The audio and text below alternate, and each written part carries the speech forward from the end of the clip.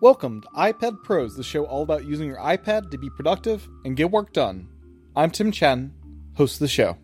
Kind of freaked out. It was the reason I knew that this was going to be a great release was when I saw that the same custom keyboard shortcut manager from the Mac version was in the iPad version. You know, it's the same thing you would expect, like if you're running Pro Tools or Logic or any one of these programs that has such an advanced feature set that they allow you to take any small little task, you know, that you might do and then add a key command to it. Welcome to another episode of iPad Pros. This is a moment in the iPad's history I've been dreaming about since we first got the iPad back in 2010. The day is finally here. Some 11 years later, we now have true professional desktop class music notation software on the iPad, through not just one app, but two. This, as you can see by the runtime of the episode, will be the longest and most in-depth episode of the podcast to date. Robby Burns, who is a music educator that uses these tools for his work, joins me to discuss the arrival of Sibelius and Dorico for iPad. These are two of the biggest music notation applications out there, and they have finally ported them to the iPad. And not as little companion apps, but instead bringing the full power of the desktop app experience to the iPad. This is comparable to if Apple brought Final Cut Pro to the iPad and did so in a way that it was the actual full-fledged application. For those that don't know my background, in college I studied music composition and have spent I don't know how many thousands of hours writing music in Finale. Well, finally, that same experience I cut my teeth on in high school and college is here on the iPad. And it really is a groundbreaking moment for this vertical of professionals that include composers, arrangers, music engravers, music educators, and others that use this kind of software for their work. As we'll talk about in this episode, Apple's move to the M1 chip on the Mac encouraged the Dorico team to take that leap to make this a reality on the iPad. This shared chip architecture is already benefiting the iPad, and I hope this is just the beginning, and other professional markets will make the same realization and port their desktop class apps to the iPad. With that said, I just want to remind everyone that you can now financially support iPad Pros in two different places. First off, patreon.com/iPadPros. Get episodes early and with embedded MP3 chapter markers by supporting the podcast at any tier. Bonus content is also available at the higher tiers. You can also now subscribe to iPad Pros in Apple Podcasts. Apple Podcasts is an all-inclusive single subscription, so you'll get all of the bonus content plus episodes early by subscribing to the show in Apple Podcasts. By default, subscriptions are monthly, but if you go into your subscription settings in the Settings app, you can switch it to a yearly plan. My thanks to everyone that currently or has in the past supported the podcast financially. This podcast is not a quick one to produce, especially this episode, and your support is greatly, greatly appreciated. You can also support the podcast for free simply by leaving a review in Apple Podcasts. No matter your region, it really does help. The reviews help send the right signals to Apple to show this podcast more in search, helping others discover the show. If you have a minute today, I'd really appreciate you opening up the podcast app and leaving a review. My thanks to everyone that has already done that. With that, here's my discussion with Robby, all about the arrival of Dorico and Sibelius for iPad. Enjoy. Welcome to the podcast, Robby. Thanks for having me. Absolutely. So I'm super excited for this conversation.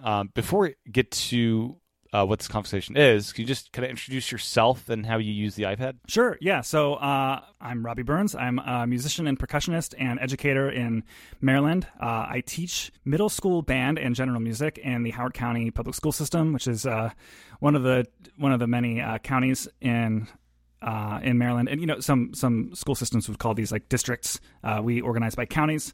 And there in Howard County, I am pretty involved, both with extracurricular county music opportunities, like I co-direct the middle school honor band here. And then outside of the school day, I have a big private teaching studio where I teach percussion. Percussion is the instrument that I've studied the most of my life, and it is something that I stay really active and engaged doing through gigging and freelancing, but lately in my life more often through private teaching. I've got about 20 private students who take lessons with me in my studio, most of whom are also members of the same school district that I teach in, because this is also just happens to be the area that I live. So in addition to that, I am an author, blogger, and podcaster, and make resources for music teachers and do a whole lot of stuff involving using technology to be more productive and creative in the music classroom. Excellent. And do you follow your kids past middle school, like into high school teaching as well? Yeah, I follow my middle school students from the time that they start with me until they graduate high school. And what that looks like for some of them is that they study with me even before their school might offer an instrument as a class. So I've had students as early as, the second and the first grade, in which case we're doing very, very different things than I might do with a fourth or a fifth grader. And then, I follow them as long as they continue to take lessons with me, up until they turn 18 and graduate high school, at which case many of them will go on to do things musical, but many of them will also not go on to do things musical. And, what that process looks like is different for every kid. But I certainly have a really large and diverse studio here, and I follow them. I mean, part of what I take pride in is just being able to, like, in a way that you can't in a middle school classroom, you can't really like take a performing musician and have control over how they're learning something from the very, very first stages. So right. to be able to develop that with someone and then follow it all the way through to the point where you can actually see them off to starting their own career in music built on those foundations that you started them with is a real rewarding process. Yeah, I vividly remember my middle school band teacher and the private teachers I had back then, and yeah, it's a very influential part in your life, and it's must be really rewarding in that way. And with percussion, that's always been. I'm a wind guy. I play mostly woodwinds, a little bit of brass. Yeah, and percussion, it's like a whole section versus like I play the woodwinds versus like I play saxophone. It's that like a studio of that. You must have like a basin just filled with like you got mallets and like snare drums and like what's that look like? Yeah, so I'm actually down here now. So I've got my whole like computer technology desk set up with lots of gear, MIDI controllers, microphone, and an interface, and all sorts of other things. And then as I sort of turn around me to my left, I have like a resource library of method books and scores and all sorts of musical resources. And then to the left of that is all of my wind instruments, like my horn, trumpet, trombone, saxophone, clarinet, flutes, concert snare drum, crash cymbals, a vibraphone, a 5-octave marimba, 4 timpani, some bongos and congas, glockenspiel, a second marimba, and then a grand piano, well, not a grand piano, but like a full-size MIDI piano, and then some stringed instruments hanging on the wall here as well. That's awesome. Guitars and mandolins and things and basses. So yeah, it's full. It's just full of instruments, and it's a real good time. Yeah, I love the marimba, and as a kid and even into college, vibraphone was a guilty pleasure instrument of mine. You should. So my marimba, you can cut this out if you want, if it's not relevant to your listeners. But so, are you familiar with Janice Potter? I'm not. No. So she is just an internationally recognized and respected performer and educator. And when she switched, so she was using an Adams instrument, which is like like a company that's part of Pearl, who makes drum sets, and Adams is like their classical division. And for a long time, she was touring with an Adams instrument, and part of her deal with them was, I think, that she would, they would always they would have certain things that they would provide for her, and then she would always play on one of their instruments when she would tour and do master classes and all this kind of stuff. And something happened in that relationship. She decided to work with an up and coming company that was designing their marimba. She was trying to help them make it sound better, and for whatever reason, she needed to sell her most recent Adams marimba. And so I was at the time looking, and she was living in the same area that I was. And so, I have Janice Potter's 5-octave marimba. And she actually, the cool thing is that she handpicked every single bar from the Adams factory to make sure that they all just perfectly speak and resonate. And then actually I have two, it's great. Yeah, I have two, actually a touring set too. I have a set in boxes where she also handpicked. That's amazing. It's amazing. Yeah. So today's episode, we're going to focus mainly on the very exciting news and releases of Dorico and Sibelius for iPad. Both of these being very pro-level apps, and they're now on iPad, and it kind of is opening a brand new, vertical of professionals that can now work on iPad that couldn't yesterday. Or they could, but it'd be with some other tools that may not be as feature-rich or provide the experience we're quite looking for. And we'll get into what some of those apps are that are still really good as well. But before we do that, how do you use the iPad, both as a music educator and kind of in your day-to-day life? Yeah, good question.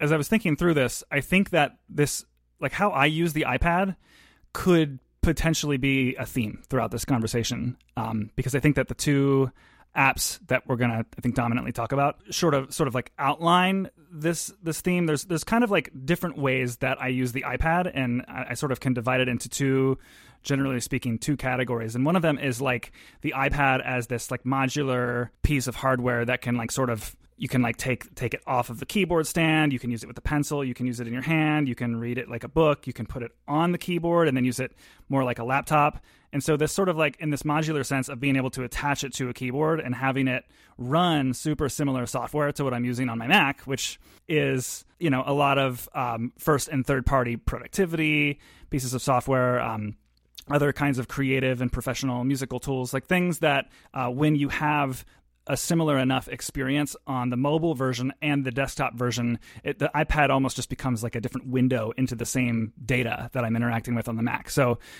in that sense, very, very Mac-like, but leveraging some of the things that make the iPad. And then there's this other sort of part of the coin, which I think has gotten a lot of attention lately, which is like this idea of what kinds of apps really make the iPad an iPad. And that's obviously arguable because, like I was just saying, you know, like I can use it in many cases to be a productivity machine, much like I use my desktop computer. But the iPad does, when you detach it from the keyboard and handle it directly with your hand or with an Apple Pencil, it can become kind of like this piece of paper.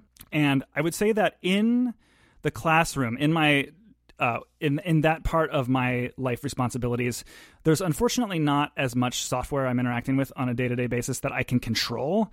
Like when I'm, editing like my blog and my podcast, or like when I'm like typing an email, like I can control what email app I use, what note-taking app I use, what kinds of like workflows and, automations are going to really, really help me to excel. But like at school, I have like a lot of web-based software that I'm depending on. Right. So there's not always quite as much control for me there. So the iPad often tends to fit a little bit more into the place of like the digital piece of paper. So I'm doing things on it like running sheet music in the app Fourscore, annotating sheet music, putting notes for class or, on a note and then like annotating them. What I like to do is actually take a seating chart with all my band students on it and then take informal notes on them during class. So usually in class, I'll have like the Fourscore with my music on one half of the iPad screen and then good notes on the other half of the screen with a seating chart or maybe some, I'll use it as a digital whiteboard sometimes and like project a blank white good notes note to the projector behind me. So there's, those are the kinds of things. It's kind of like, I think it's getting, I'm pushing it, to the platform's highest level of potential when it's in that, like in front of me on a music stand. Yeah. In rehearsal. Gotcha. Yeah. And something I discovered when setting up my podcasting focus with iPadOS 15 is how really kind of cool the web app kind of experience is on iPad. Like I was saving to the home screen the WordPress page for iPad Pros to do the posting of the site.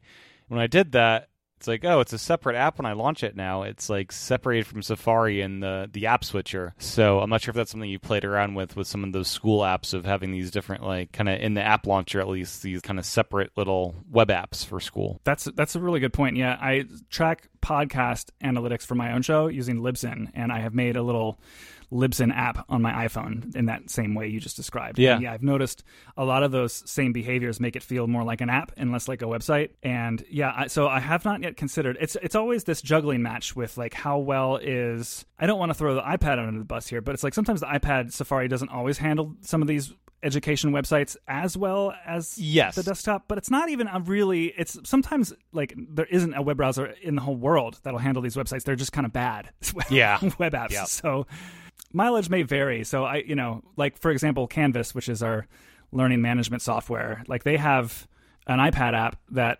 affords lots of, like they designed it with a lot of the same things that you're used to if you've used like the iWork suite. So it's got like really similar UI elements, like back buttons in most places. Like the list views all use like the same font and scroll really smoothly, and things are very responsive. But it's missing the most important thing that I do in Canvas, which is look at the grades, kind of like an Excel spreadsheet, like in a grid view, like with columns and rows. And like there's no way to input a grade into the iPad version of the app this way. So it's funny with some web apps. It's like a balance of should I use the website or the native app? And sometimes you'll switch back and forth between them. Google's a great example of this. Sometimes the native app's better for this one thing, and then it's a thing. That's the perfect example because when I'm on that is actually something that we use a lot of in my work environment. And when I'm on my desktop, I wouldn't imagine using them as apps, even if they were available to me, because they sort of feel, native to the web. Right. And web browsers are really kind of like point and clicky and precise and accurate with all their buttons and knobs and whistles and things on a desktop. Whereas on iOS, it's like I've got desktop class Safari now, so I can interact with it and I want to interact with it in that way. But then the apps are just like polished a little nicer and and we have a trackpad now, so even the web browser has some and even the app can take advantage of that, but sometimes they don't really do that yet if it's on a great app. So it's a complicated thing. So I graduated college in 2010, so I had the iPad for all of like 3 or 4 months before I was out of school, and it was a new and exciting thing, and it's now been like a decade. What's the iPad like in the music scene these days? Is it being used on music stands as sheet music? Is that widespread now, or what's the kind of the situation? Yeah, when I saw that you wanted to ask this question, I feel like there's a couple different angles I could answer it. I mean, if you want to talk about, I guess I'll address teachers first. Like, teachers have some amount of autonomy over what kinds of tools they're using in their life to get their work done. So it is very, very common these days to see any kind of like musical performer or teacher working with an iPad as at the least some kind of device for reading and annotating sheet music. I've really, in the past 5 years, seen it take off. A lot of my colleagues who thought 8-9 years ago, I was like this crazy person with an iPad Air and Fourscore at the concert reading off of, and everyone was like, what is happening? And now I'm seeing more of that go on. And, whether or not teachers take it farther than that, like to the extent that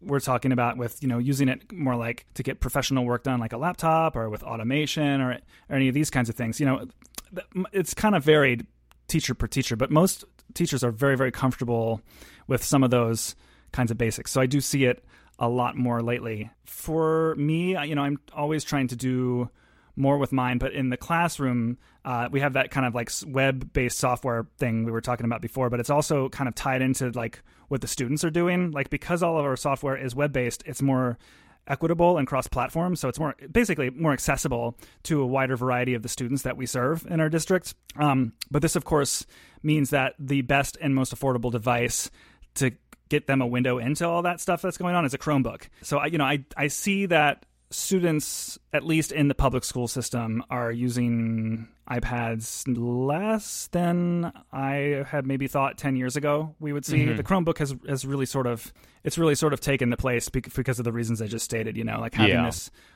cheap. Cost is one thing. It's cheap, right? But also, I think like the equity of web-based software and just how, I thought that web-based software was eventually going to die, and that has like been like the most dead wrong assumption I had 10 years ago about where apps were going. Yeah, we'll have to chat about Sibelius on the web. I'm so curious if you know anything about that. When we get to Sibelius, I'm curious how the feature parity is between the different platforms, because it surprised me that they advertised, you can use Sibelius on the web to write music. It's like, okay. I think that'll tie in a little bit to one of your next questions coming up too. But it's interesting. Like, my students don't get to kind of use, this has been sort of a thing for me, is like the iPad is like definitely a device that I use for teacher facing experiences and software that sometimes make my students' lives better. But for the most part, our digital interaction is happening through web stuff. And this is just maybe a sort of a meta point. I don't know if this fits quite into your question or not, but I think it's just interesting to see, especially with the last year, how much bargaining on, how much payoff there has been through sort of having all of these educational offerings through the web, when we needed to basically have them in order to be able to communicate with each other. Right. And then having these low-priced Chromebooks so that we could get them into every kid's hands.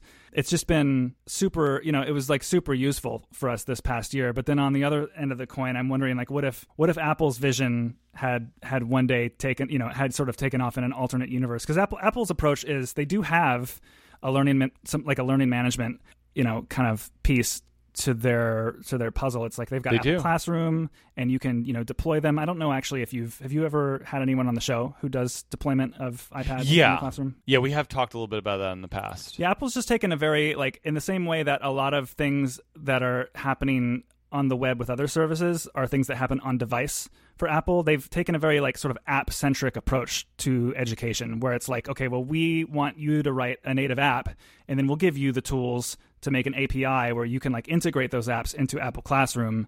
And that's just very much not proven to be the most pervasive thing in education, as much as open web standards have been. Yeah, and I'll be curious if Apple ever makes better use of open web standards to make it as another option for the iPad, if you did get that alternative. Sure. Because they don't support web apps amazingly well. They could do a lot more with that, as others have pointed out in various lawsuits against Apple.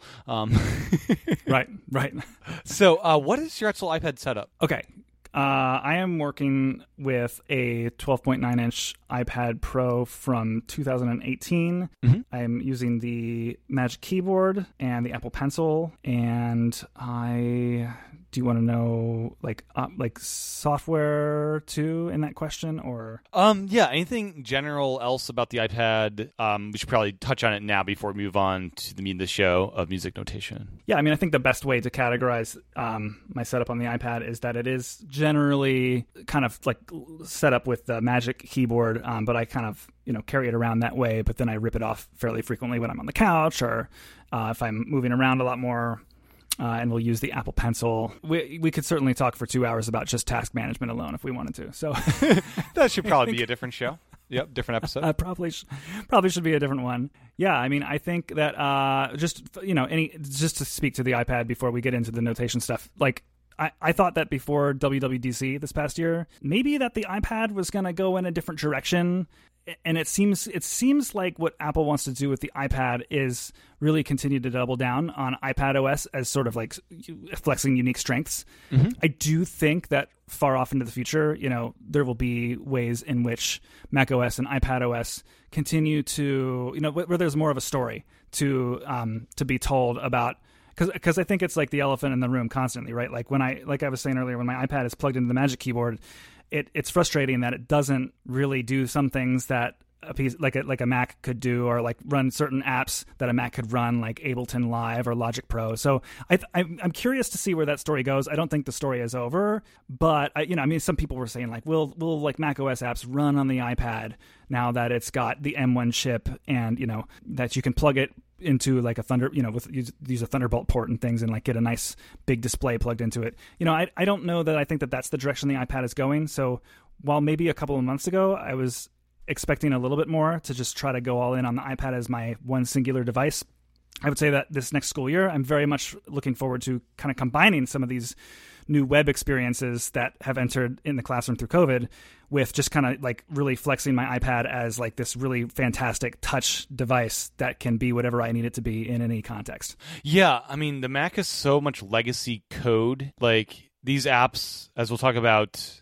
Finale, as just a mention, because it's one of the older ones, it's 30 plus years old or something, 32 years old. I don't know. I gotta look up. It's in, well, when we hit it, it's in the notes of, I looked up how old, and there's so much legacy code that I don't think every Mac app could run on the iPad without those Mac apps being modernized in huge ways. So I think that's part of the issue of people expecting, every Mac app should run on it. Yeah, I do think one day we'll have big Thunderbolt displays you can hook up to it, and it'll be a better multi-display setup, but I think it'll be just a slow evolution of iPad apps being more and more powerful with better and better APIs, and it'll be a gradual improvement versus a big leap in running Mac apps which aren't optimized for touch at all on the iPad. That's kind of the impression that I took away also from the developer conference this past spring. And that it's going to be a long road, but it is going to be a slowly iterative one. Not tomorrow a touchscreen Mac or an iPad that runs Mac OS is going to drop all of a sudden. Yeah, and iPad OS 15 lays a really great groundwork of making the iPad even more an iPad, with multitasking being all touch enabled and friendly. And then maybe we can, now that we have this good foundation, start to add external monitor support and make it more of the things power users hopefully want as well. So let's now dive into music notation. And this is a scene I've been following since the iPad first came out. I had the people that created Notion, one of the earliest and best music notation apps for iPad, and still is a really great app on the show. And I've been blown away what they did back in the day, and their app continues to get better and better. And music notation is something that I've used since probably 2006 in high school when I first got into writing music. No, before that, 2002. I'd say. That was probably when I first got into it, kind of freshman year of high school. I haven't used music notation software day and day as I had back up until 2010, but I did use it pretty much daily, with Finale being the tool of choice. And this is an industry and a scene I really care about because it's something that brought me so much joy and is now again bringing me so much joy. So I'm very excited about these apps coming to iPad. And let's just lay the groundwork here of what does it look like today on the Mac? Because when I left college, Dorico wasn't even a twinkle in anyone's eye quite yet. So what's happened here? Right. So Finale definitely is the one that's been around the longest. And, I think in the kinds of circles of people who use this kind of software, and for me, I'm surrounded by music teachers, and we are a little bit of we have different needs and expectations and interests than maybe like someone who's doing professional composing or engraving. So this software definitely serves me a little bit differently. And so some of my answers might be a little bit colored by that perspective. But yeah, Finale definitely is the one that's been around the longest. And I know that. Yeah, I looked up here. Finale's 32 years old. Sibelius is 28 years old. So that's kind of Finale is... I'm barely older than Finale. Right. Yeah. No, and I definitely did not grow up using Finale. By the time that I started to get into this was late high school, early college, and Sibelius was a pretty established competitor by that time. And, the way that it does work in these professional composing and teaching communities is a lot of times you either, because you're a professional and you depend on very deep feature sets, it's really hard to kind of pull you from what you're comfortable workflows are once something new and hot comes along. So in education, it's the same but a little different. I mean, it's not the same. It's not a different idea. It's just that I think that teachers are already a little bit reluctant to learn technology. So it's like if you know Finale and then like something like Sibelius comes along, like why would you even have a spare second in your day, of grading and answering to doing parent conferences, like to learn some new thing. So I mean, it's this people. Apps like Finale tend to have this staying power because, it's just such a long-lasting industry standard. I still have lots of colleagues who use it. Sibelius was very comparable by the time I started using this software, which was also in the early 2000s. Sibelius was just sort of like what the talk of the university was, and it was recommended by numerous professors and students. I bought it with the educator discount. I don't remember how I afforded it. And I mean, looking at the prices of this desktop software, I don't remember how I afforded this software back in college. But I remember getting Sibelius like 4 or 5 or 6 or one of those versions that was out at the time. And that was kind of like my roots for composing music on a desktop computer. And I got pretty good at Sibelius to the point where I comfortably presented at some music conferences on the subject of getting more efficient in Sibelius. And it was for a long time. It was a really good and useful app for me. And then around the time that they were bought by Avid, things started to there were certain things that they were and weren't doing with the software that, in light of all the other exciting things that were happening in technology, it just seemed like it was getting a little bit stagnant in terms of like the design of the program, and the features were not getting huge updates. And Avid introduced some complexities into the licensing process. You had to run this Avid installer constantly on your computer, and then I know that for me, being a design-minded person, a little bit snobby about that. A lot of my colleagues, of course, are not. So they're just fine and happy using Sibelius. And then the subscription pricing model kicks in, and that is something that a lot of people aren't crazy about. So I think that between these movements and then now a bunch of other options that have entered the scene since then, I think there's not necessarily one standard way people make music. I mean, it used to be for a while Sibelius and Finale, but then of course when Avid bought Sibelius, they let go part of that team, and that team became the team that for years and years and years developed Dorico. And that is my primary Mac notation editor ever since it released, which is about 4 or 5 years ago.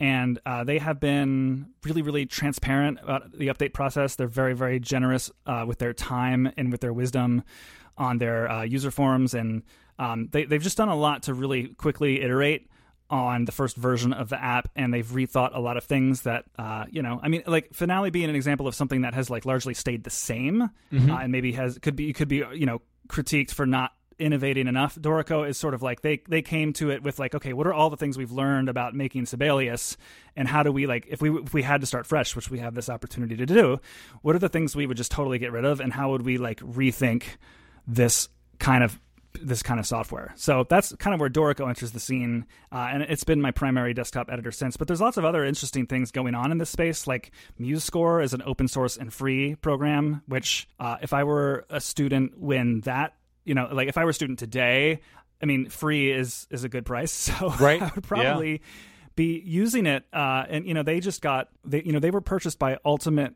Guitar, who has a Guitar Tab website, but then that whole company recently rebranded as the Muse Group, and now they bought Audacity, a very, very popular open source desktop audio editor, and then they bought StaffPad, which I know you've addressed that app on this very show. And, they definitely seem to be... Oh, and they launched an education platform. So they're like really doing some interesting things in this space. But MuseScore being like their desktop app, which is, totally free, and I would say by most accounts pretty intuitive to use.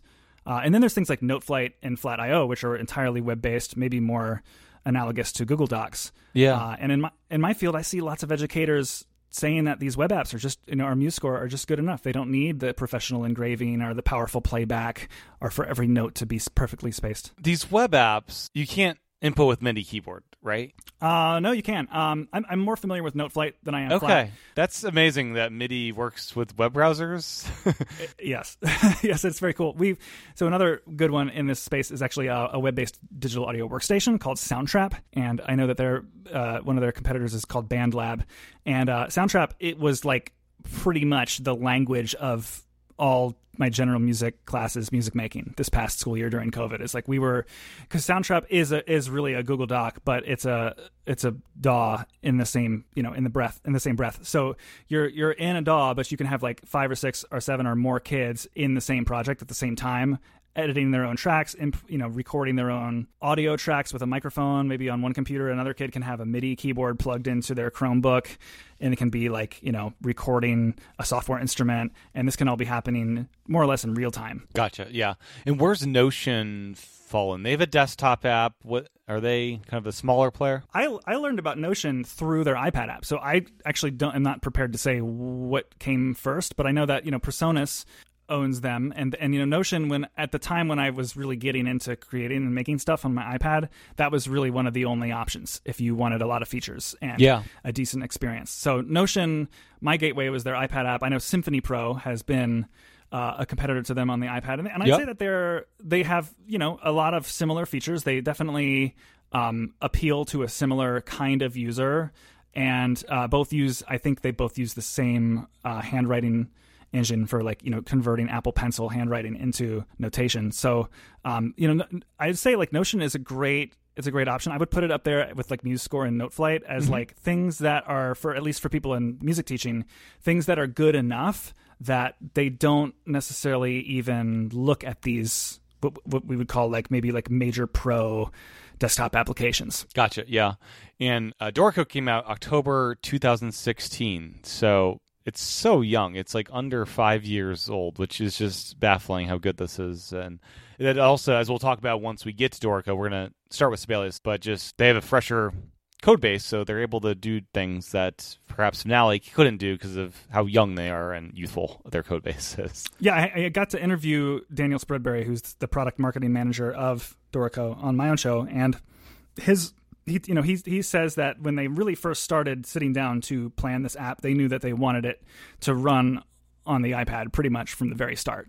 So while they had a lot of other priorities, didn't paint themselves into a corner when they were writing the desktop version, the one that runs on macOS and Windows. They really left room, and they are now using a very similar code base and development framework to write the same app for both the iPad and Windows and the Mac. Yeah, and I was listening to an interview with the Sibelius folks as well, and they were mentioning they also use the QTE framework as Dorico does. Is that not what kind of framework is that these apps are sharing? Do you know? I would need to look up. So if you it might be worth linking to if people want to follow up on this. I believe there's a Wikipedia page of like a whole bunch of apps that use Qt. Okay. And I think it's pronounced cute is how I think. And yeah, I mean, it is, here we go. I'm just hopping on there right now. So it's a really, really flexible development platform. I understand it to the extent that I understand that like it does empower developers to write one set of code and then run an app on multiple different platforms. Yeah, because in the Sibelius interview, it was kind of interesting. It's like the old way of doing things. They were talking about Scorch is like, oh, you have to write an app native for iPad, and then on the Mac, Objective C, or like, and then the Qt came along. It's like, oh, we can actually use this thing that is more comfortable to write in cross-platform and make stuff work now. And that's kind of how Sibelius and Dorico were able to come to iPad in as easy as a way, I should say. Probably wasn't easy, but as simple as a way that they could. Yeah, Qt, it's extremely versatile. So it's hard quite to to say like what it can and can't do. Like everything from Ableton Live to VLC Media Player to Dorico to, I'm reading their Wikipedia page, Google Earth is apparently written in it. Like, yeah, so I mean, like its MuseScore is also written in it, OBS. So it's a really powerful and versatile framework. I'm not sure exactly when Sibelius started using it, but yeah, it's definitely able to do quite a bit. So, and I mean, we'll get into it a little bit, like what are maybe some of like the limitations or some of the things that we wish would come in the future of these iPad versions of these apps. Right. It's interesting to see that, the Qt framework is not necessarily, I mean, in some cases it can be limiting, but what the limiting factor really more is, I think, is just like time of the developers. Do you know what I mean? Like you have to, at some point you have to ship something, and what you ship is a reflection of what you prioritize in terms of like what you think is best for your users and what's going to also help you to thrive as a business. So so I don't see, I don't know enough about Qt to know exactly where it's limited, but like we could get into like maybe later. Like I know Dorico, like obviously like the Apple Pencil, there's a different Apple Pencil strategy on Sibelius and Dorico at launch, and I know that like Qt definitely factors into that as far as like it does have support for an external stylus. But what specifically it can do, it's not the same as like someone writing an app using entirely Apple's technologies, where they can just borrow stuff that Apple has already written and released for the Apple Pencil, and just immediately you have native Apple Pencil integration. It's a lot more steps than that. But the benefit is then you can release your app on Windows, Mac, iPad, whatever else. Yeah. So Sibelius and Dorico came out within 24 hours each other in the last week of July 2021. And how big of a shock was this to you as someone that follows this space pretty closely and has used Sibelius initially and now uses Dorico? Imagine the developers must also know each other pretty nicely or closely, as the Dorico devs came from Sibelius. Sure. Yeah, so my understanding is, like, to speak to the industry, is that there was like this was a coincidence that these two programs were ready within such a close time span of one another, even down to the day that they chose to make their announcements. I was, just to disclose, I've had Daniel Spreadberry on my podcast, years and years and years ago. He came on to my show, and creating an iPad version was something that I had talked about with him for a long time, and he was very generous to let me test this software. So I was actually not, like, the day that Dorico was released, I was not just in total shock about it. I kind of knew that it was coming. Yeah. And then, of course, Avid and Sibelius team had been kind of teasing for weeks in advance through some tweets that they had some sort of what appeared to be a mobile strategy. And I figured, it's been long enough since I've run Scorch on my iPad. It's probably got to be something a lot better than that, or else it wouldn't have taken them this long to make. So, and then it turns out that, that is Sibelius, full Sibelius for iPad. And for me, I think what was, just having not seen it before the day it was released, I mean, I guess we'll get into this in a little bit, like just, the kind of design approach they had taken is, I guess, what's most interesting between these respective programs, more so than that they have one. I'm very, very glad that we have these two applications. I mean, they're both these huge achievements for both companies to produce. And, whether or not I personally was surprised or not by them, I would say that certainly a lot of the industry, I think, is excited that they're out there. I mean, there's a handful of people that are, really glued to their desktop when they do this kind of work, and they're just like, okay, cool, yeah, whatever. Like, wake me up when it's, not a subscription model, or wake me up when it's an Android, or all sorts of snarky things I've seen from various professionals. But I think the majority of people are like, yeah, okay, very, very cool that these exist. And in some cases, I mean, the Sibelius, they've been around a while. I think one reaction I've heard is like, finally, yes, the thing I've used is now with me everywhere. Yeah. I was emailing Finale developers back in 2012, like, when are you guys coming to iPad? It's like, probably still a ways off. Yeah, it's kind of interesting to see, the future of what the software looks like. In the Sibelius interview, they talked about, the future is, iPads are part of the future. And like, I'll be curious to see how Finale adapts to the M1 world, and as things shift around and with their old code base, if they can still survive. They'll survive, but if they can attract new customers, which is important. So, Sibelius, let's start there. And what is their version 1 kind of offering? What is their approach to bring this app to iPad? And we should say this is version 1. And in the interview, they did mention the next 5 updates are going to be huge and bring something substantial to each of them. So I know they're hard at work, and this is just version 1. Yeah, I think in both cases of each of these apps, there are new features and new design approaches, Dorico and Sibelius respectively, and I think that there will be like some of the features that have been added, and maybe even some of the design. I'm just sort of guessing here, but I know that with Dorico, that definitely they plan on their next desktop version, including some of the new features of their iPad offering. And I can only imagine that when the folks that develop Sibelius say that they probably are, speaking similarly, that maybe there are some things that actually, I assume you're referring to the Scoring Notes interview. Yes. Great interview.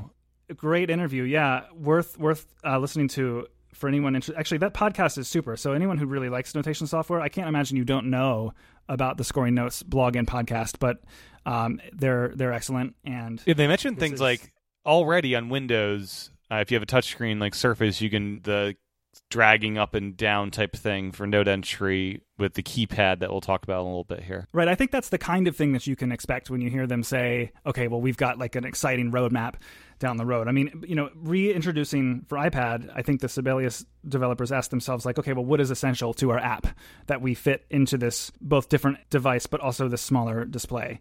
And I think that it's, not out of the question that maybe some of the things that are good about it like that. I mean, they outright on the interview said that they already have the desktop version working with some of these new Apple Pencil gestures, but only using a mouse. And I think, I would personally speculate, like I wonder, because this iPad version of Sibelius has a much more native design to the platform than I feel like Sibelius on the Mac does.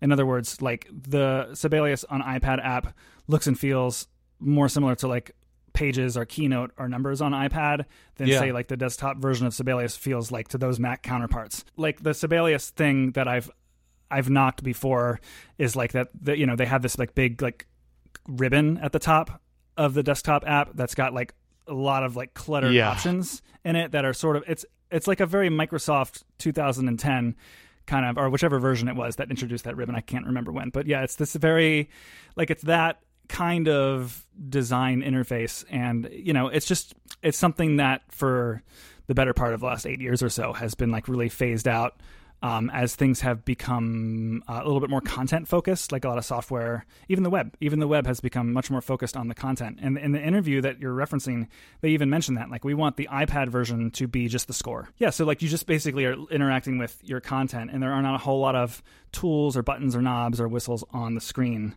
which, I mean, speaking from my perspective, I definitely appreciate that approach on the iPad. Okay. Yeah. Yeah. They're very different approaches, because Sibelius, it feels more iPad first, or, it's designed especially for this device. And Dorico's we'll talk about, it's the desktop app on the iPad, which personally, I like that approach because it also means we get all the features of the desktop app and we're not rebuilding the app. So maybe Sibelius's approach after these 5 big updates come out will be, oh, this is the right approach because I have all the features I want and they're done in a way that's all iPad-y, versus Dorico's approach, which on version 1 is, for me, the right approach. But maybe, down the road, Sibelius will be the superior app. Yeah, it comes back to this idea of like what makes a good iPad app and what makes a good iPad experience. Like, is it this idea that it is sort of like a digital piece of paper, or is it this idea that it can just be a really similar window into the same kinds of experiences you have on your other computing devices?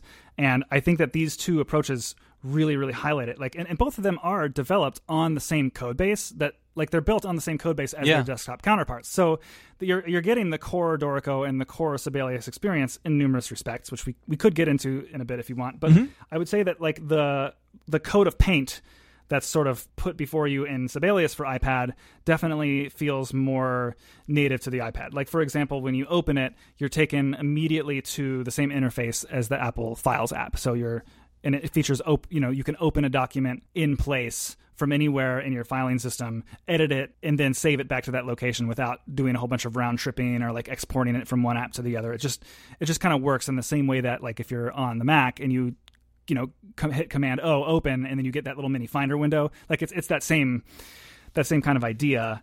And, when you launch the app, you've got like a really like kind of a sleek, thin toolbar with some kind of like line style graphics that depict the different few tools that are on screen. There are not a whole lot of tools on screen. So yeah, definitely a very content forward, simplified experience as far as the UI is concerned. Whereas Dorico is more like they've really just taken the exact kind of user interface elements of the Mac and the Windows version and then put it on iPad. And they're two very different approaches, and I really appreciate things about each approach. Yeah. The Dorico team, I think the way that and this is like, maybe, I don't know how relevant it is to maybe say that we're having this conversation the same week that 1Password has announced that they're like making some changes to their next Mac version. Yes, as an Electron app. Yeah, I know Electron apps amongst people who are really serious Apple users get kind of knocked a lot, for not looking and behaving like Mac apps do. But the counter argument to that is that, okay, well, if you make an app that looks and behaves the same way on every platform, then is it in your user's best interest to give them the most native experience to each device they have, or to give them the experience that's native to your software? In which case, I think Dorico is saying, okay, well, if we give everyone the same Dorico everywhere, they're going to be more at home and more familiar, at least once they launch our app. Yeah, you don't have to relearn anything. Right. Yeah. And as far as version 1, there's no MIDI keyboard support in Sibelius, which I'm sure they'll add one day. But so when I write music, what I want to do, and this is why Notion never really clicked for me, is when I went to college, this is what I would go in the lobby of the music buildings, park myself down in there, and I'd have a big table out front, and have my laptop in the middle, and I have a MIDI keyboard to one side of me and a external keyboard, QWERTY keyboard to the other side with a number pad, and I'd be improvising on the MIDI, and then when I find a note I like, I'd hit a number on the number pad, and then I'd enter that note, and I'd continue that process on of just improvising and hitting a number and continuing on. And that's kind of how I like to write music, and it's a lot of external hardware and a screen that I'm not touching or interacting with that much. And right now, Sibelius really wants you to be touching the screen and using the screen as your input kind of way to do it, which is great, I think, for probably a lot of people. Yeah, what are your thoughts on kind of their approach so far? Yeah, it's interesting you say this. So, like, again, I have to say that my opinions are colored by the needs of, like, and the experiences of being a music teacher. So I am not actually, like, I think that these professional offerings are awesome. Like, I'm always going to try to find the thing that makes me the best at doing the job. And so, like, using a professional tier of software is always going to be something that I'm thinking about. But that doesn't mean that my actual needs are always the most advanced. So I'm not like particularly someone who is like power using every single feature of the software. Sometimes what's most powerful to me is if it just lets me get in and out of it quickly. It's for that reason that I feel like some of these iPad first experiences, I mean, like, we're not going to talk too much, I don't think, today about StaffPad, but StaffPad is like all the way on this extreme of like, it's not only an iPad first experience, it's an iPad only experience, or Windows tablet if you're using one. But you need an Apple Pencil, and it's all about writing, and it recognizes your handwriting, which I'm sad that approach didn't work for me, because I do like handwriting, music at times as a like break from the normal way of doing things. So while I am a really committed Dorico user, I think where Sibelius does really get something right here is that their app, even though it's got a lot of the power of Sibelius under the hood and a lot of the features, I think that I don't want to call it onboarding, but just the experience of like working with the app feels a little bit lighter because of some of these iOS specific design conventions. So like the fact that I open it and I don't have to think about importing something from my file system into it before I can work with it, the fact that it just shows me my file system, that's just one little tiny paper cut less of using the app. Yeah, in Dorico, I have a shortcut automated setup. So every time I close the Dorico app, it backs up the Dorico local folder because it saves everything locally on your iPad. It saves that from the Dorico local folder to an iCloud folder of Dorico, so it's backed up there. And if I did use a Mac, I could then access my iPad files. I guess if I was using a Mac, I would also have an automation when I open the app to like import, move over the iCloud stuff back into Dorico. So yeah, with Sibelius, it's all just I'm using iCloud. Right. Yeah. It really.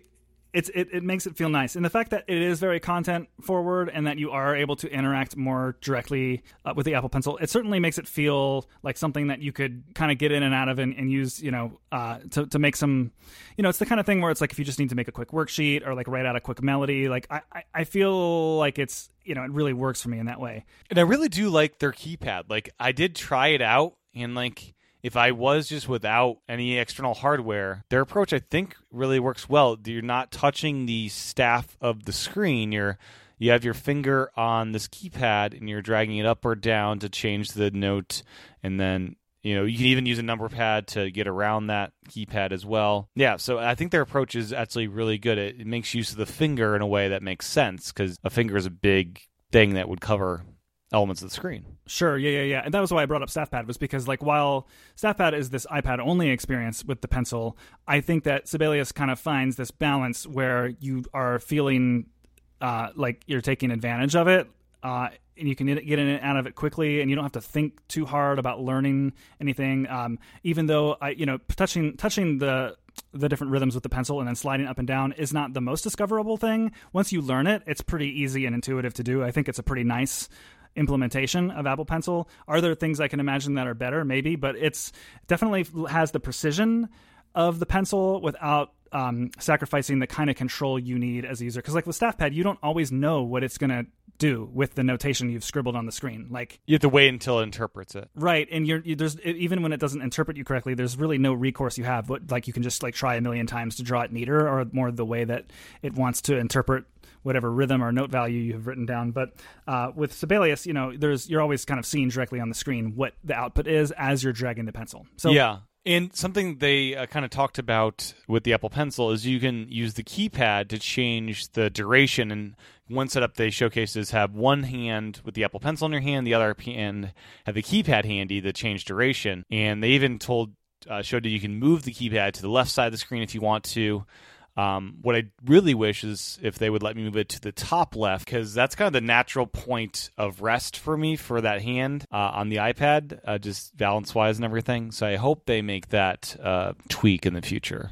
Yeah, I'm totally with you there. So I think what maybe just to come back to your original question that got us down this path is like just sort of looking at a top level as like Sibelius as a little bit more adaptive to iPad conventions and Dorico as more just bringing the Dorico desktop experience over. I think that like if you try to imagine where each of these iPad apps might be in a couple of years, it's like if I were to imagine like Dorico adding just a couple of those iPad-isms, like being able to work in split view, like some sort of Apple Pencil story. The file one is the one that's most in my way right now with how I work.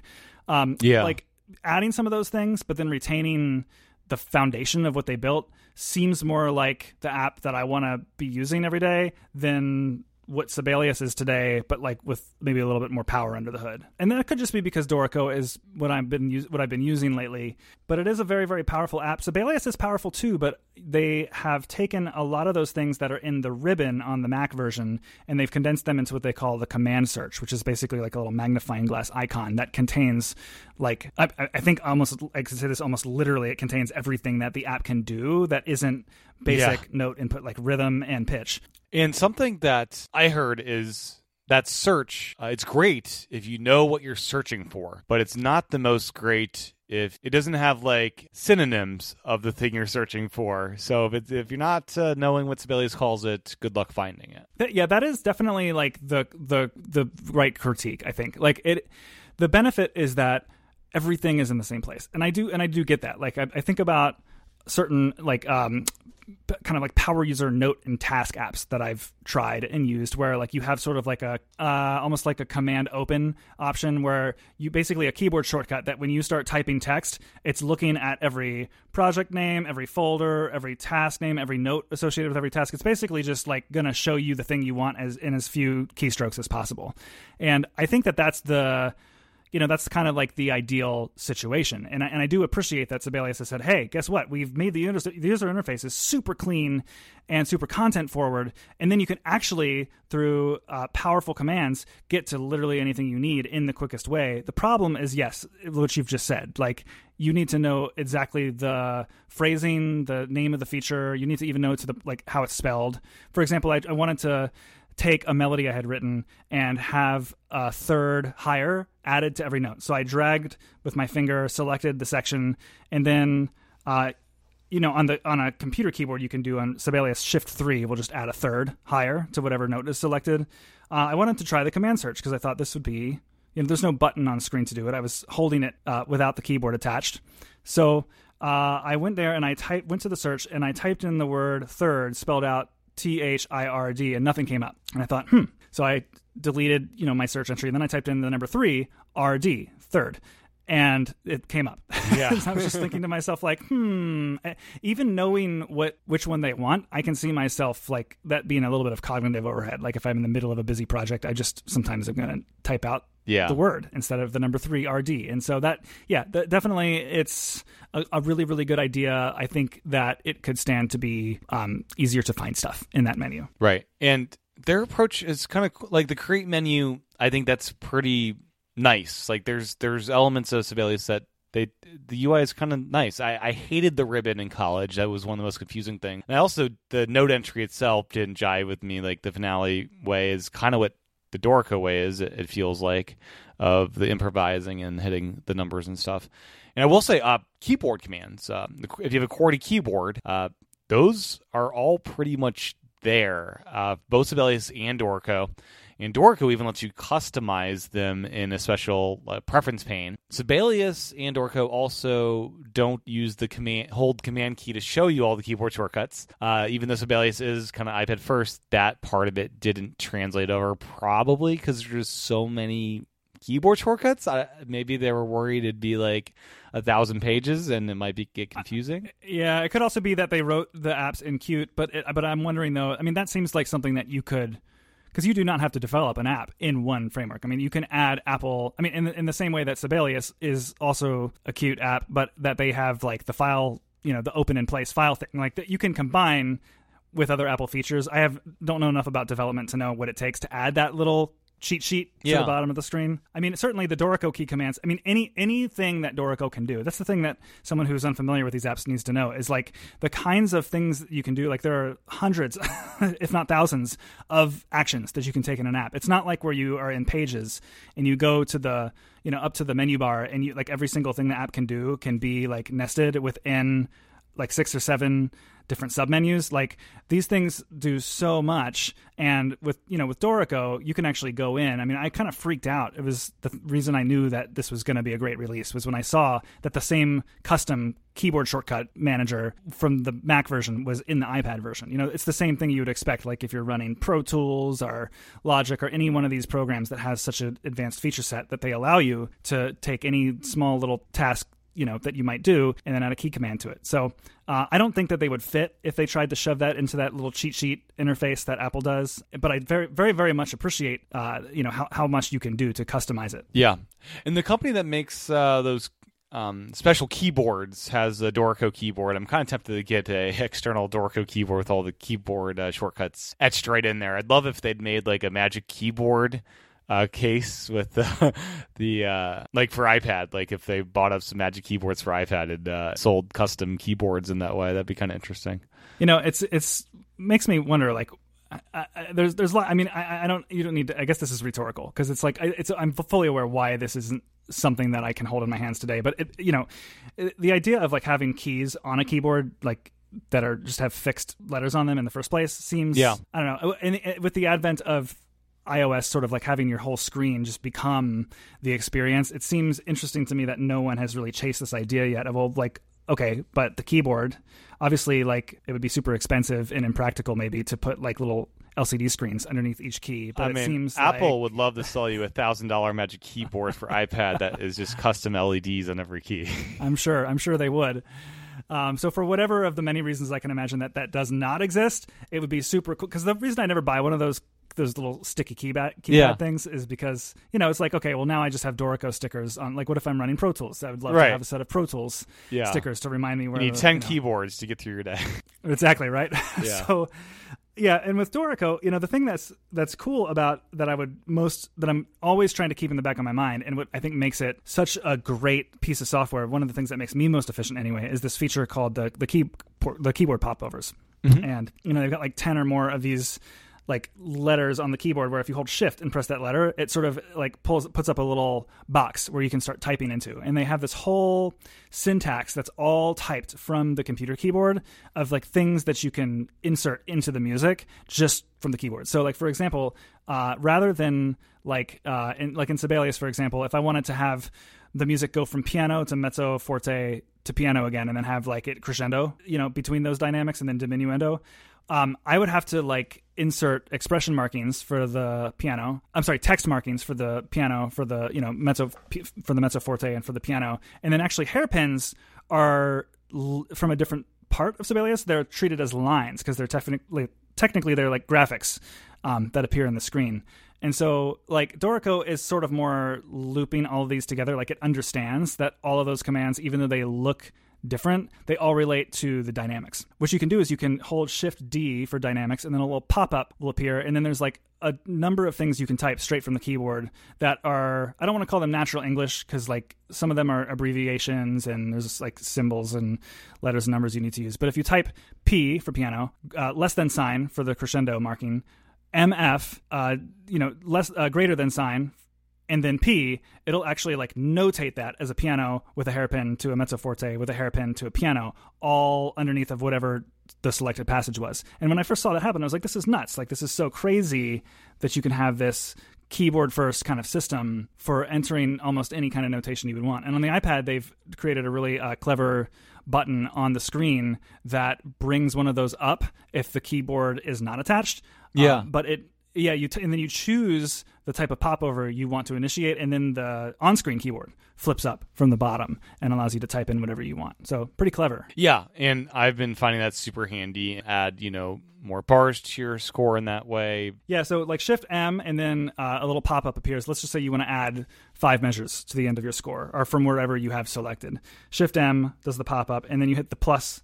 You type plus, and then the number of measures you want, and enter, and then it just adds them. Yeah. And yeah, the whole system of using a keyboard to get around is super handy. And I also, you told me this about Dorico, is you don't input rests. You instead, you tell the system what kind of rhythmic grid you want to be using. So I have it set to 8th notes. So every time I cursor to like arrow through, it's an 8th note. So if I just want to enter an 8th note or a quarter note rest, I can just use the grid to fast forward through that measure, and then that's when I start to input my next note, and it'll just magically put in the rest. And that seems to work really, really well. And I was kind of surprised how much I liked it, because in the old way of doing it, I remember, if I want to enter a rest, I just don't play anything on the MIDI keyboard, and then I hit a number key, and that will. But this method seems to work pretty nice. Yeah, Dorico is really intuitive for people who are coming from the experience of producing music in a digital audio workstation. Like the idea of music,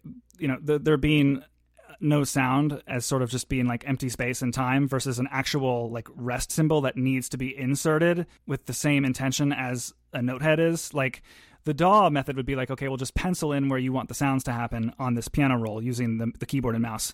Whereas something like Sibelius is you're like actively entering the rest. You're saying like, okay, I know there's going to be a rest here. What kind of duration is that rest? Okay, enter the rest. And now the note, whereas Dorico is really just saying, what's the duration of the note? And then where do you want it to start? And we'll figure out all of the notation that needs to happen in between the last thing you typed and the thing you're typing now. And it's an intuitive approach that I think is in part, they're leveraging. I think one of their strengths is that they're leveraging some of the technologies of Cubase, which is, Steinberg, who makes Cubase is also, who the Dorico team works for. So Steinberg is sort of like, I think they're taking in some cases, some of the actual technologies from Cubase, and in some cases just the inspiration from Cubase to determine how they approach the entry of notation. And this comes down also to their playback engine, which is one of the things that is like definitely a strength of Dorico on iPad, is if you hit Command 4 and you go into play mode, you have the same play mode on the iPad that you have on the Mac. And it's very, very customizable. I mean, you can look at a histogram of like note velocity on a per track basis.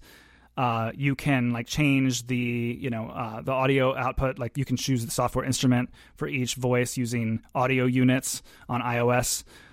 You can there's this great on-screen mixer that allows you to actually some of the great things about the iPad app are that you can now see some of this stuff even when you're like in the mode that's designed for writing. Yeah. So like you can be writing your score, and then some of these features that used to be in play mode, actually now you can see at the same time. So you can now see like a mixer at the bottom of the screen while you're actually inputting your notes.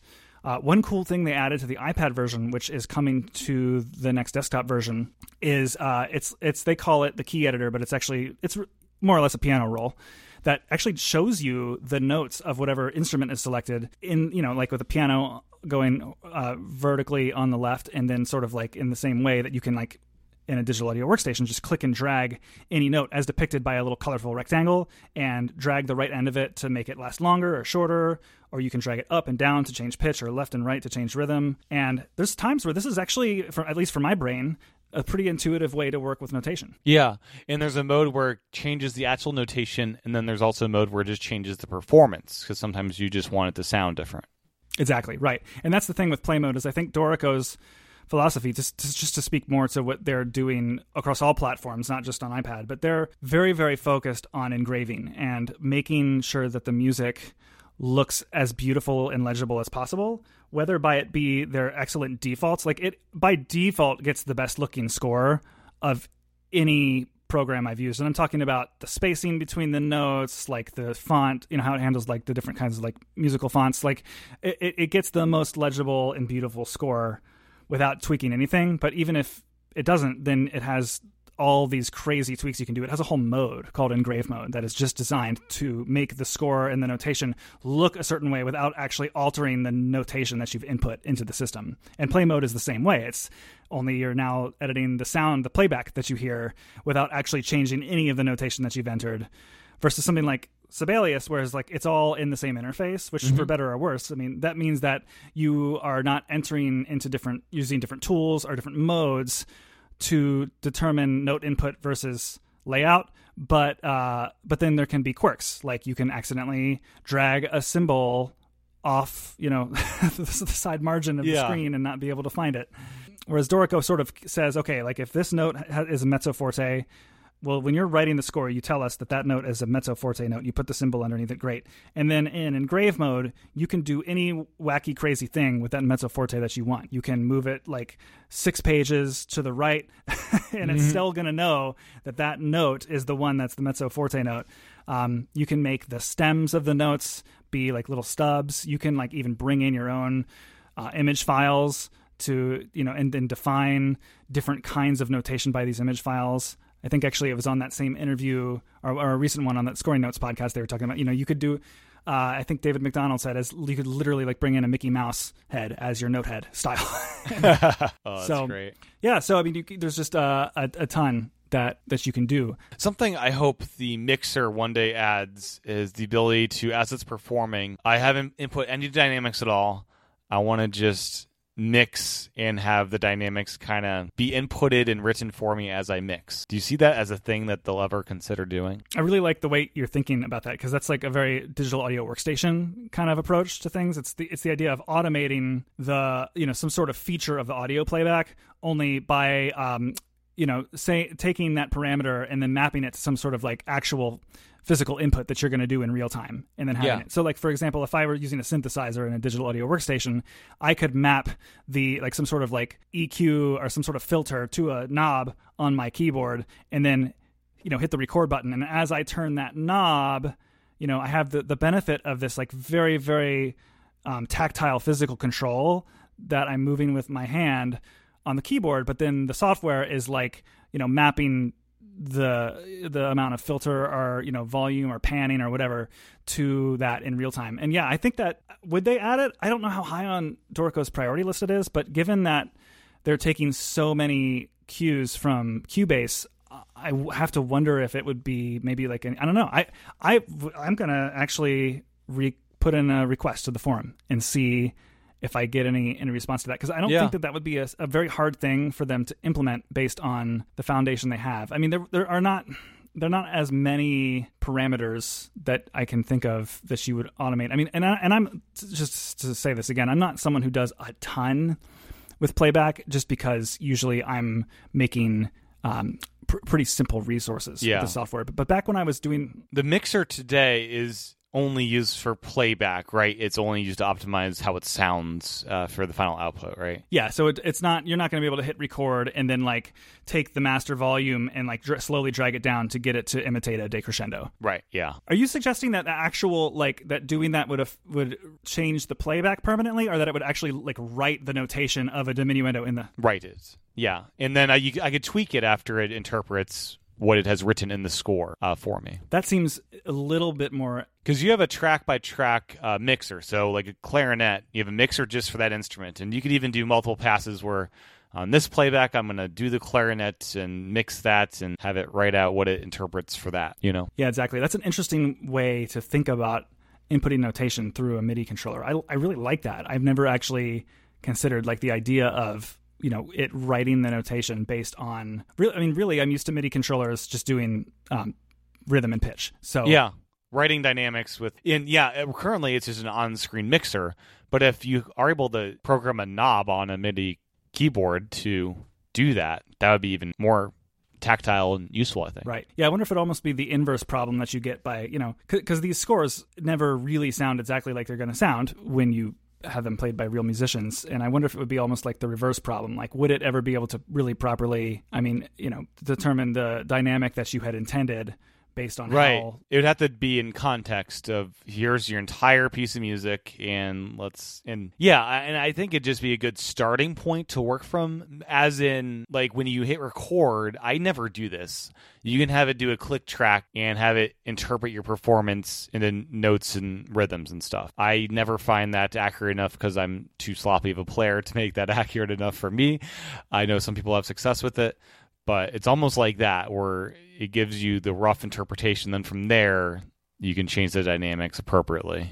Yeah, right, exactly. Yeah, one of the reasons I don't do a lot of MIDI input isn't because I don't like to. It's just because so much of the time I'm on a laptop or an iPad. And you're not like pulling out the whole setup. Let me get my external keyboard plugged in. Yeah, exactly. Yeah, I almost like, and I love the idea of having different kinds of like workstations that I dock my device into, but the iPad specifically is never something that I've thought of. Well, I guess not the Mac either. I've never really think of them as these kinds of things where it's like I want to have extra peripherals in my bag when I'm on the go. Like the fun of having them be so portable is that I don't have extra stuff in my bag. Yeah, the keyboard you recommend to me, it's great. It's the K-Key 25, I believe it's called.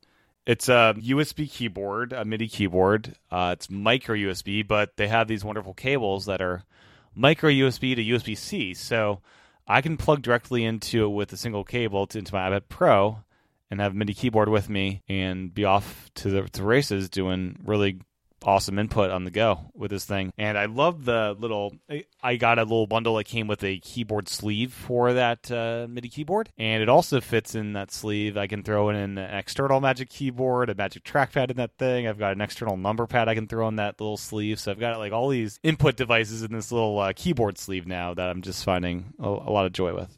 Is it that like same black and orange one? Yep. Yeah. Yeah. Oh, interesting. I never even thought about trying to put more stuff in it. That's good to know it'll fit so much. Yeah, it totally fits. Yeah, it fits because the external Magic Keyboard, I've got one of those.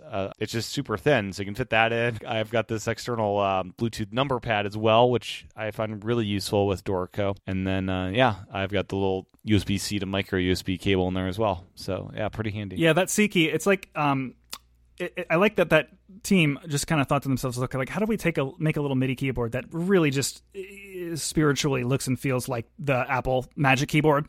And They but we don't try to over engineer it to the point where it's like this expensive premium product. We just make it somewhat affordable and accessible, and I really like that they've sort of nailed that. I mean, it's got that same sort of aluminum look to like the base of it, with like the white keys just sort of like ever so slightly sticking out of the top of it with just enough. It's just they have just the amount of give to them that I would expect something so skinny to have. But while sort of still, I feel like I am in control over tapping with some amount of rhythm and precision when I'm recording in real time. And it's got the octave keys nice and handy, so you're going to be jumping up and down really easily for that, which is great. I played around a bit with it's got like bending at pitches, and I don't use that as much, but yeah, it's got all the basics you'd want from a keyboard. Yeah, I like it. I have one on my desk at work because I don't keep a full-sized, piano keyboard like I do in my home studio at work. Gotcha. Yeah, and it's like $100. Yeah, really good option there. So Sibelius, I want to touch a couple more things on Sibelius. They mentioned on their blog post, which is really in depth. If you're going to get into Sibelius, I'd recommend reading their blog post because they do point out a lot of cool things about the app. You can use the trackpad to input notes, which it's kind of interesting, but I found it a bit frustrating that it didn't preview kind of what note I'm actually inputting. I wonder if they'll ever do that, because I know on iPad you can like have magnetized pointers and kind of like shape the note head to be different things. And I wonder if they'll end up getting into like making that a really cool experience, because you could do interesting things with that, because the pointer on iPad is so customizable these days. That's another one of those things where I don't know what the limitations of Qt are, or like to what extent you can customize it with like using a little bit of Apple's APIs in combination with other frameworks, because I know very much so like the cursor sort of morphing and changing into whatever it's hovering over is very much a technology that Apple provides some tools to integrate into your software. Obviously Dorico and Sibelius, neither of them have that amount of flexibility with the cursor. In fact, I would even say like the trackpad, the Magic Trackpad in particular, is something that does not feel really native. And me as a Dorico and a Sibelius keyboard user, I really like to input notes from the computer keys themselves. So the fact that like the most, the thing that's like right under my finger is the trackpad, not the screen in that case. And the fact that like I know in Dorico, you can't 2-finger scroll through your score like you can on the desktop version. Sibelius is the same.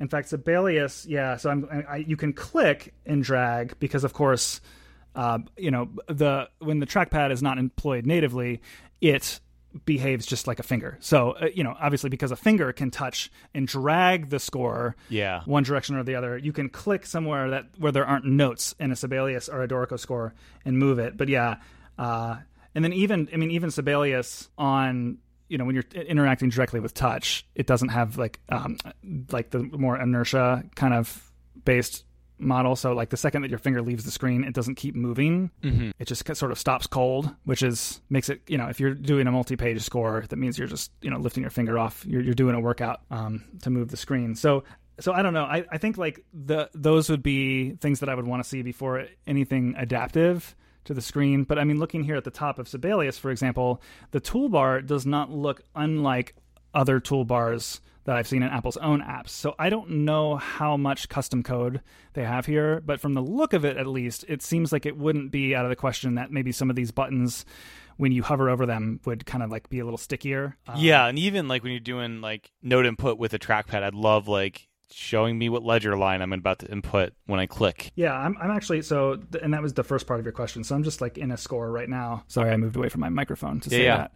I'm just like, so I've got a note selected, and unlike the desktop version where you sort of see a preview of which line or space the note is on, you're sort of blind. But if you use the Apple Pencil, you get the preview that you would with a mouse. So that again, that seems like something that is like a native Magic Keyboard trackpad feature that I could totally see both of these developers doing more with down the road.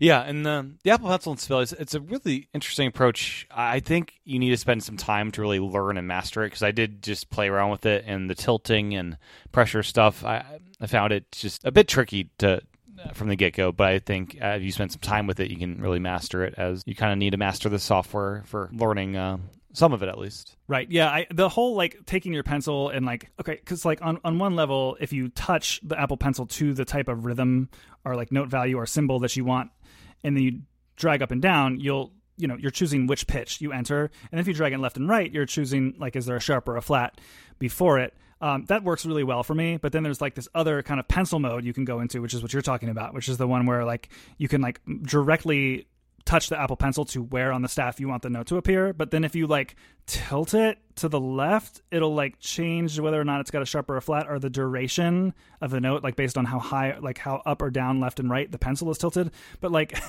like I don't know if you tried to do this, but if you try to get certain duration, like let's just say you try to get like a 30-second note with a flat symbol in front of it, like the way you have to contort your hand with the pencil is already uncomfortable enough. Then try actually lifting it off the screen to input the note you see there without making some sort of change when you lift your hand off the screen. Yeah, it's tricky. I don't know.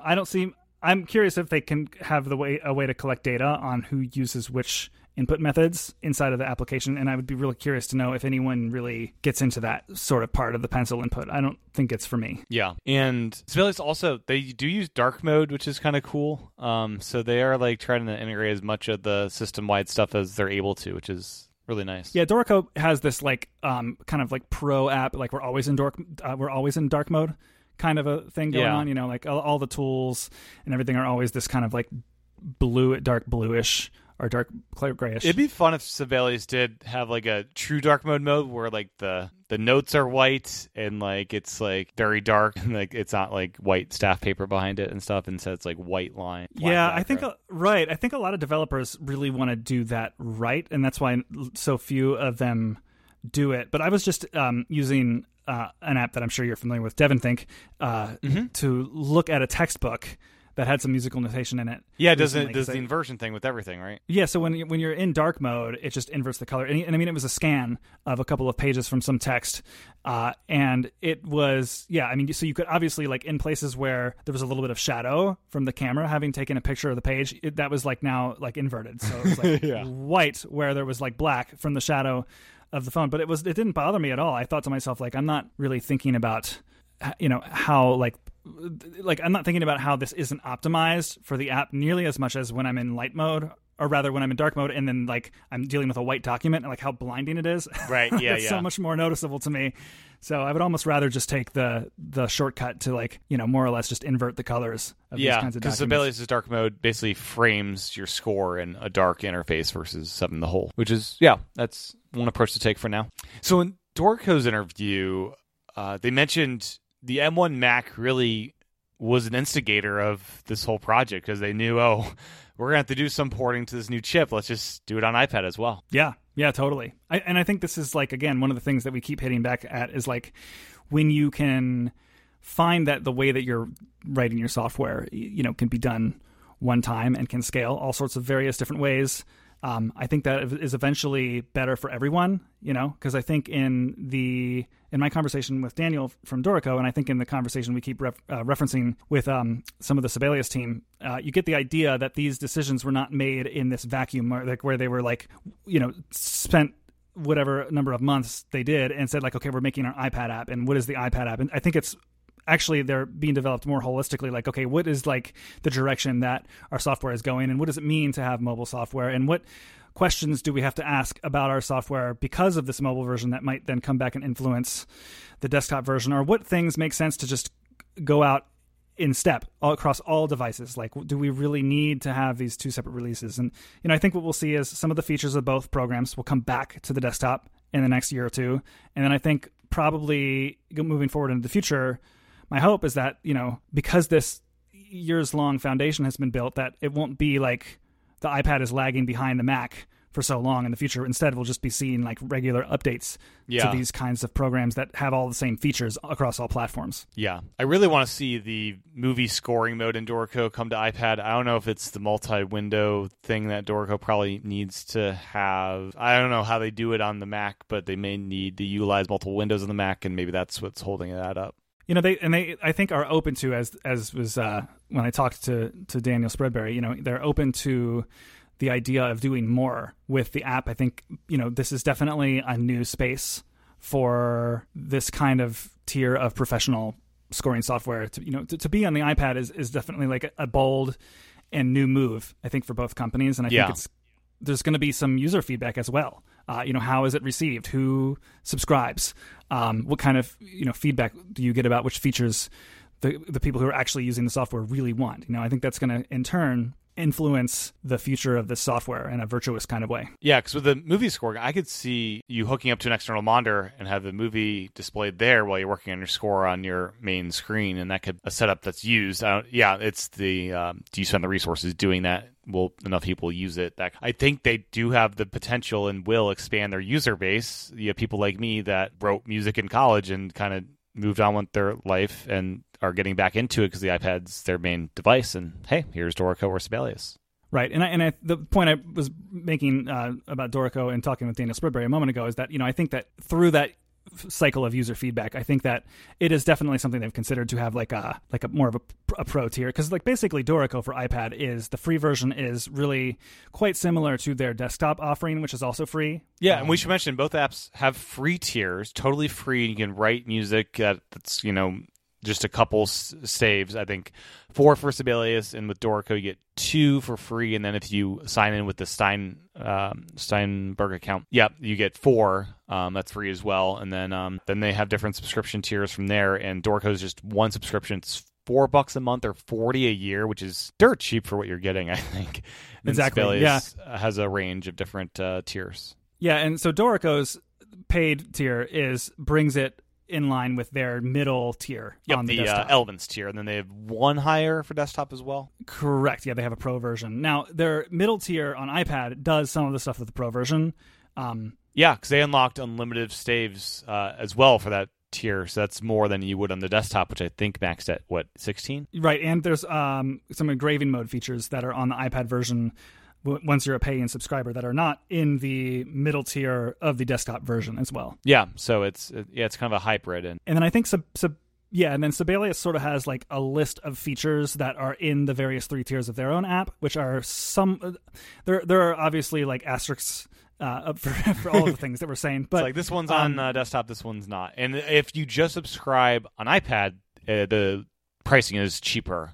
So you can just sign in with your, if you're a current Sibelius user, you can sign in with your current subscription just fine. But if you just want to use it on iPad, you get I think it's $3 off their first tier, and Right, and I think the features are somewhat in line as well with the desktop version. With again some of those asterisks, I can't mention them all because I'm sure there's lots of little details in fine print. But for the most part, the things that you expect to do with Sibelius First, which is their free tier, you should expect to be able to do with it on your iPad if you're logged in to an account that's subscribed to Sibelius First on the desktop. And then the same goes with their middle tier Sibelius, and then their higher tier Sibelius Ultimate. So yeah, and that's an interesting approach, because like Dorico is a one-time purchase on the desktop and then a subscription on the iPad. Mm-hmm. And they told me very clearly that they are not going to a subscription model for the desktop. But if they ever offered one alternatively that gave you a bundle of the iOS and the Mac version, I would certainly consider it. Yeah, I think they'd probably always offer a standalone, as Daniel said, because that's what their users expect and want, but doesn't stop them from adding a subscription and seeing how many people want that. Yep. So Dorico, getting started with setting up your score, is there anything of note that you want to point out about that setup process? Flows I want to talk about as well. That's part of the setup process. One thing I love about the setup tab is you can just go back to the setup tab at any point in time and add a new flow or change it up a bit. It's not like you set it up and then you're set up and you're done. Right. So from the moment that you open Dorico, you are taken to a hub, which is, as you know, like many apps will have kind of like a custom onboarding screen, or rather what's launch screen, I should say, which kind of, like Microsoft Office is an example of this. They have their own sort of like, hey, here's some recent documents you open, or like, do you want to create a new thing from a template? And Dorico is the same. So rather than like in the case of Sibelius, where you just see, like a giant depiction of the Apple Files app, you see some of your recently opened scores, and you can open one. You have the option to create new, and then there's a little learn area where you can learn some of the features of the software. From there, anything that is already on your iPad can be opened and worked with immediately. But then there's also like an import button in the lower left corner, which can bring in Dorico projects from the file system, or it can open XML files, which is a type of file that can sort of like be passed between these different programs. What's your success been with passing stuff around the various notation apps? Like if I wanted to do some handwriting in StaffPad. Yeah, I did that the other day, actually. So I think that for really simple writing, StaffPad is sometimes pretty fast and efficient. Actually, I've been doing time trials in preparation for all of my various things, like this talk and the things I've been doing on my blog and podcast. And I'm planning eventually to do some more comparative kind of stuff on my blog about this software. But I've been doing some time trials to see how fast I input notes in each of them. Yeah. And there are times where for really, really simple rhythms, StaffPad is actually really, really quick. So there was just the other day, I was writing something in Dorico, and I had a melodic idea that was it was simple, but it was a little bit less repetitive. I was doing lots of copying and pasting in my accompanying instruments. And I just bounced over to StaffPad real quick, wrote out like an 8/16 measure melody, saved it as an XML file, and then went back into Dorico and then imported it.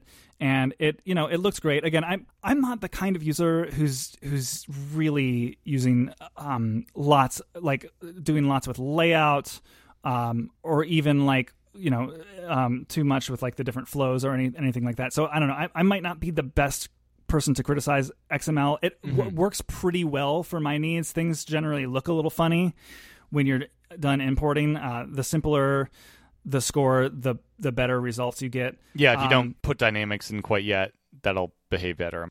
Yeah, I mean, like every program, unfortunately, has different ways that it interprets XML, and some interpret all of the data that's in the XML file, some don't. The one thing I'll say about Dorico, which is a strength, is that what it does with what it gets is generally it looks very, very good. Yeah. So it takes things like the spacing and the note alignment and the rhythm, and it sort of like beams things in an intuitive way to read. It has very, very, very good defaults for that kind of thing.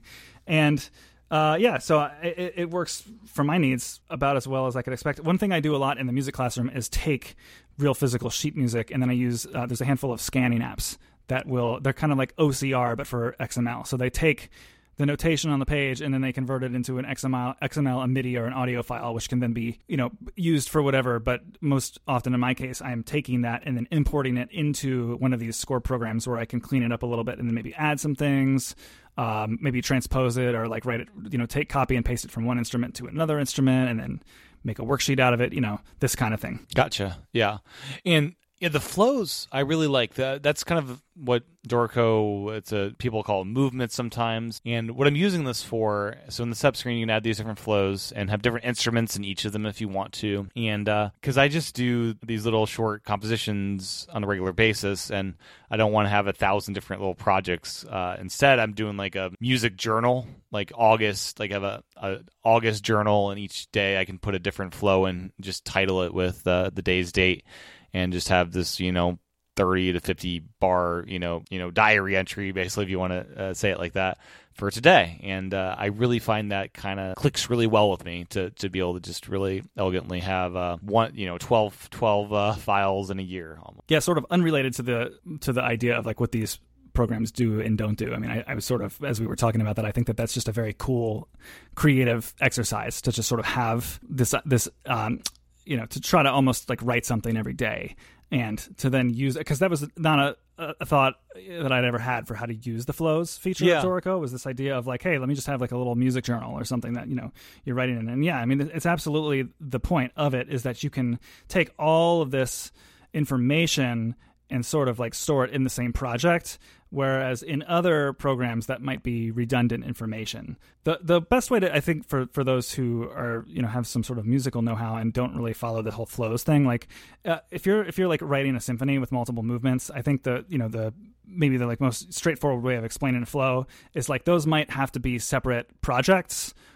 Or it would be one project, and you'd have to do a whole lot of fiddling around with layout to get it to look like 4 separate ideas within one big project. Whereas Dorico sort of has this whole system of understanding that the different flows, so to speak, of musical thought are independent but related to one another and can sort of be interacted with in their own right, but then have this context in the greater whole. So you can like drag around and reorder them if you want to. In fact, it works the same with players. So it thinks of players and instruments as different things. Like if you're looking at a score in most of these programs, player and instrument are not distinguished from one another. So if there's a flute part in the score, it's assumed there's just someone playing the flute when you go to print the score and then hand it out to your musicians. Whereas Dorico says, hey, there are times where like you have someone on a gig who is like doubling instruments. So they're playing like flute, tenor sax, and alto sax, and clarinet. What if we can understand in the score that there's actually one player playing all 4 of these different instruments in the score, and can we make connections in that way? Musicals will do this all the time. Exactly. No, it's really cool. What are some of your most used keyboard shortcuts in Dorico? Okay, so obviously like changing the duration of the note with the numbers is a big one, and then just like inputting pitch using the letters of the keyboard is kind of like the main entry. Yeah. And then you're able to go up and down octaves as well with some extra keyboard shortcut from there, right? I'm glad you mentioned that because I was going to forget to say that. Yeah, so whatever note is selected orange, this is something that I, to this day, still struggle with coming from Sibelius, because Sibelius, if a note is active and you move the arrow keys up and down, it'll change pitch. Whereas Dorico uses the arrow keys to change which note is selected. And then if you hold the option key, you can move it up and down on the staff. So like let's say I'm like writing a flute part and the very first note is orange and it's the active note. I can hit right on the keyboard over and over again to basically just like move through the different notes of my flute part. And then once I've found one that I want to change, I hold option key and then the up and down arrows to move it up and down the lines and spaces of the staff. Holding down the shift key with the option key, or is it command, we'll jump an octave, which is a pretty useful one as well. I think it's, I don't want to mess this up. You can look it up maybe if someone actually wants to do this, but something that I'll do often is like I'm working in a band score and I'm making an exercise, like a scale exercise sheet for everyone in the class. So I basically need the same notes in all 14 or whatever different instrument voices. And so what I'll do is I'll write it out for flute, and I think it's option command M. It's something with modifier keys and M, but basically what it does is it just takes whatever is on that instrument and then it just like copies and pastes it onto the instrument below that. Okay. And then below that. And then below that. And then you can use the transpose thing to make it the right octave for them if needed. Correct. Yeah, then I just use option, command, up and down arrow to change the octave so that it's in the right range. And then I use the popovers quite a bit. So Shift D for dynamics, I use that. Shift A for rehearsal, adding a rehearsal marking to whatever part of your score is selected. Shift B, as we mentioned earlier, for adding and subtracting bars from the end or from anywhere in your score. Let me look at all the popovers here. There's just so many of them. And there's a... Yeah, and there's like 2 modes on the right toolbar. There's like the mode where it's doing the popover, and then there's a different mode where you're like clicking on it instead. Are you talking about the little palette in the keyboard? Yeah. I think the idea there is that so when you have the keyboard tapped on and you're not attached to a keyboard. I'm sorry, I'm saying the word keyboard in many different contexts in the same sentence. So when say the Magic Keyboard is not attached to the iPad, and then you want to do a popover, obviously there's no shift key that you can just initiate when you're staring at a tablet. So you tap that little keyboard icon in the upper right corner, and then the little column of icons, those, whichever one you tap on, those all represent the popovers. So it's basically a way of initiating the same shortcuts that would be initiated by holding down the shift key on the computer keyboard and then holding down whatever letter that you would want. So like shift B for bar, there's a little icon on the right side of the screen that will get you that same popover for adding and subtracting bars. Okay. Yeah, so you could have it selected to not be the keyboard, but if you're attached to a keyboard, the keyboard shortcut would then just do it. Exactly. Yeah. Okay. And there's just a handful of these. I'm trying to think. Yeah, I use the clef, the key signature, and the time signature, and the tempo popovers I use all the time for entering those exact things. Yeah, I love with the with the beats per 70 chord notes, 70 equals a quarter note, or whatever. I love that you can tap out your beat per minute, or whatever it is. That's super useful. Yeah, it's just baked in with all of these great features. I mean, this is not even to mention the fact that if you are not attached to a keyboard, you have an on-screen piano that you can touch with your fingers. Yeah, how have you found that? Has that been useful? So people who tell me that they get a lot of use out of it are people who are working more with chords than I'm used to doing. So like if you want to just have like a triad entered on the screen, just holding like the notes C, E, and G on the on-screen piano keyboard at once will get that, whereas that's, a handful of other taps and clicks otherwise. Gotcha. And something I'm curious about, I've tried to do this where I have like a cello who's holding like a G, and then I want that same cello player to be then doing chord notes above that. How do you do that in Dorico? So I don't know if you would like have to write basically use the voice feature in order to get that to appear. That's a good question. The voice feature lets you have multiple voices within the same player line. Is that what it's for? Yeah, I'm trying to think to myself how I would do that in another program. Like, what would I do? I would probably just use, like, basically just say, okay, like I would treat it the same way as if I were using one treble clef. Yeah, like if I were writing a flute part for two players using the the same row in the staff. Yeah, because some apps have the concept of layers, and you have like layer 1, layer 2, layer 3. You can just have different layers of the same safe. Right, exactly. Yeah, but yeah, I'll have to do some research, see how that's done. Some less obvious toolbar icons, are there any that you find helpful? I know there's like these scissors that like I'm not quite sure what all these things do because I don't end up using them, but some of them may be useful. Are there any of things in the toolbar that you do find useful that may not be super obvious when you open the app? So for me, I do so much from the keyboard. So I, on the one hand, would say like I don't tap those a lot, but that doesn't mean I'm not using those features just through the mouse or the trackpad or through the computer keyboard. Yeah, there's lots of ways to do the same thing, and that's one of the kind of the cool things really about notation software is that there are so many different really intuitive and valid methods of note input. So like having a MIDI keyboard, a mouse, a trackpad, and a computer keyboard all at your disposal, sort of in a row, is great because whatever your hand is hovering over, when the note that you have in your brain comes to your brain, that's the thing that you're going to input the note in with, if it's something that you've really practiced. So for me, I try to be pretty equally good at inputting notes through a piano or through a computer keyboard or a mouse. But I don't. It's clicking around in toolbars is not always the most appealing thing to me. It's probably something I should get better at, given that it is the primary note entry method of the iPad version. Yeah. The basic one. So, there's like pitch before rhythm, which I know we've talked about a little bit before recording, which is where you determine the note, the pitch of the note before the rhythm, and then you see it enter on the staff, and then you choose the duration of the note. So that toggle is on the left side. Yeah, it's a very important toggle. Because I didn't know that toggle existed. I just did the preference pane of defaulting, and I couldn't figure it out. So yeah, that's a very important toggle. I don't understand. Yeah, I don't understand why that's in the preferences and what the difference is between toggling it from the toolbar versus the preferences. I will say, by the way, speaking to the preferences, is that in Dorico you have tons of options over how the notation and the layout of the score looks, and those preferences, if you've ever seen them before on the Mac or the Windows version, are so dense and so powerful and customizable that when you see them translated to the iPad, it's like kind of blows your mind for a second just to see like the level.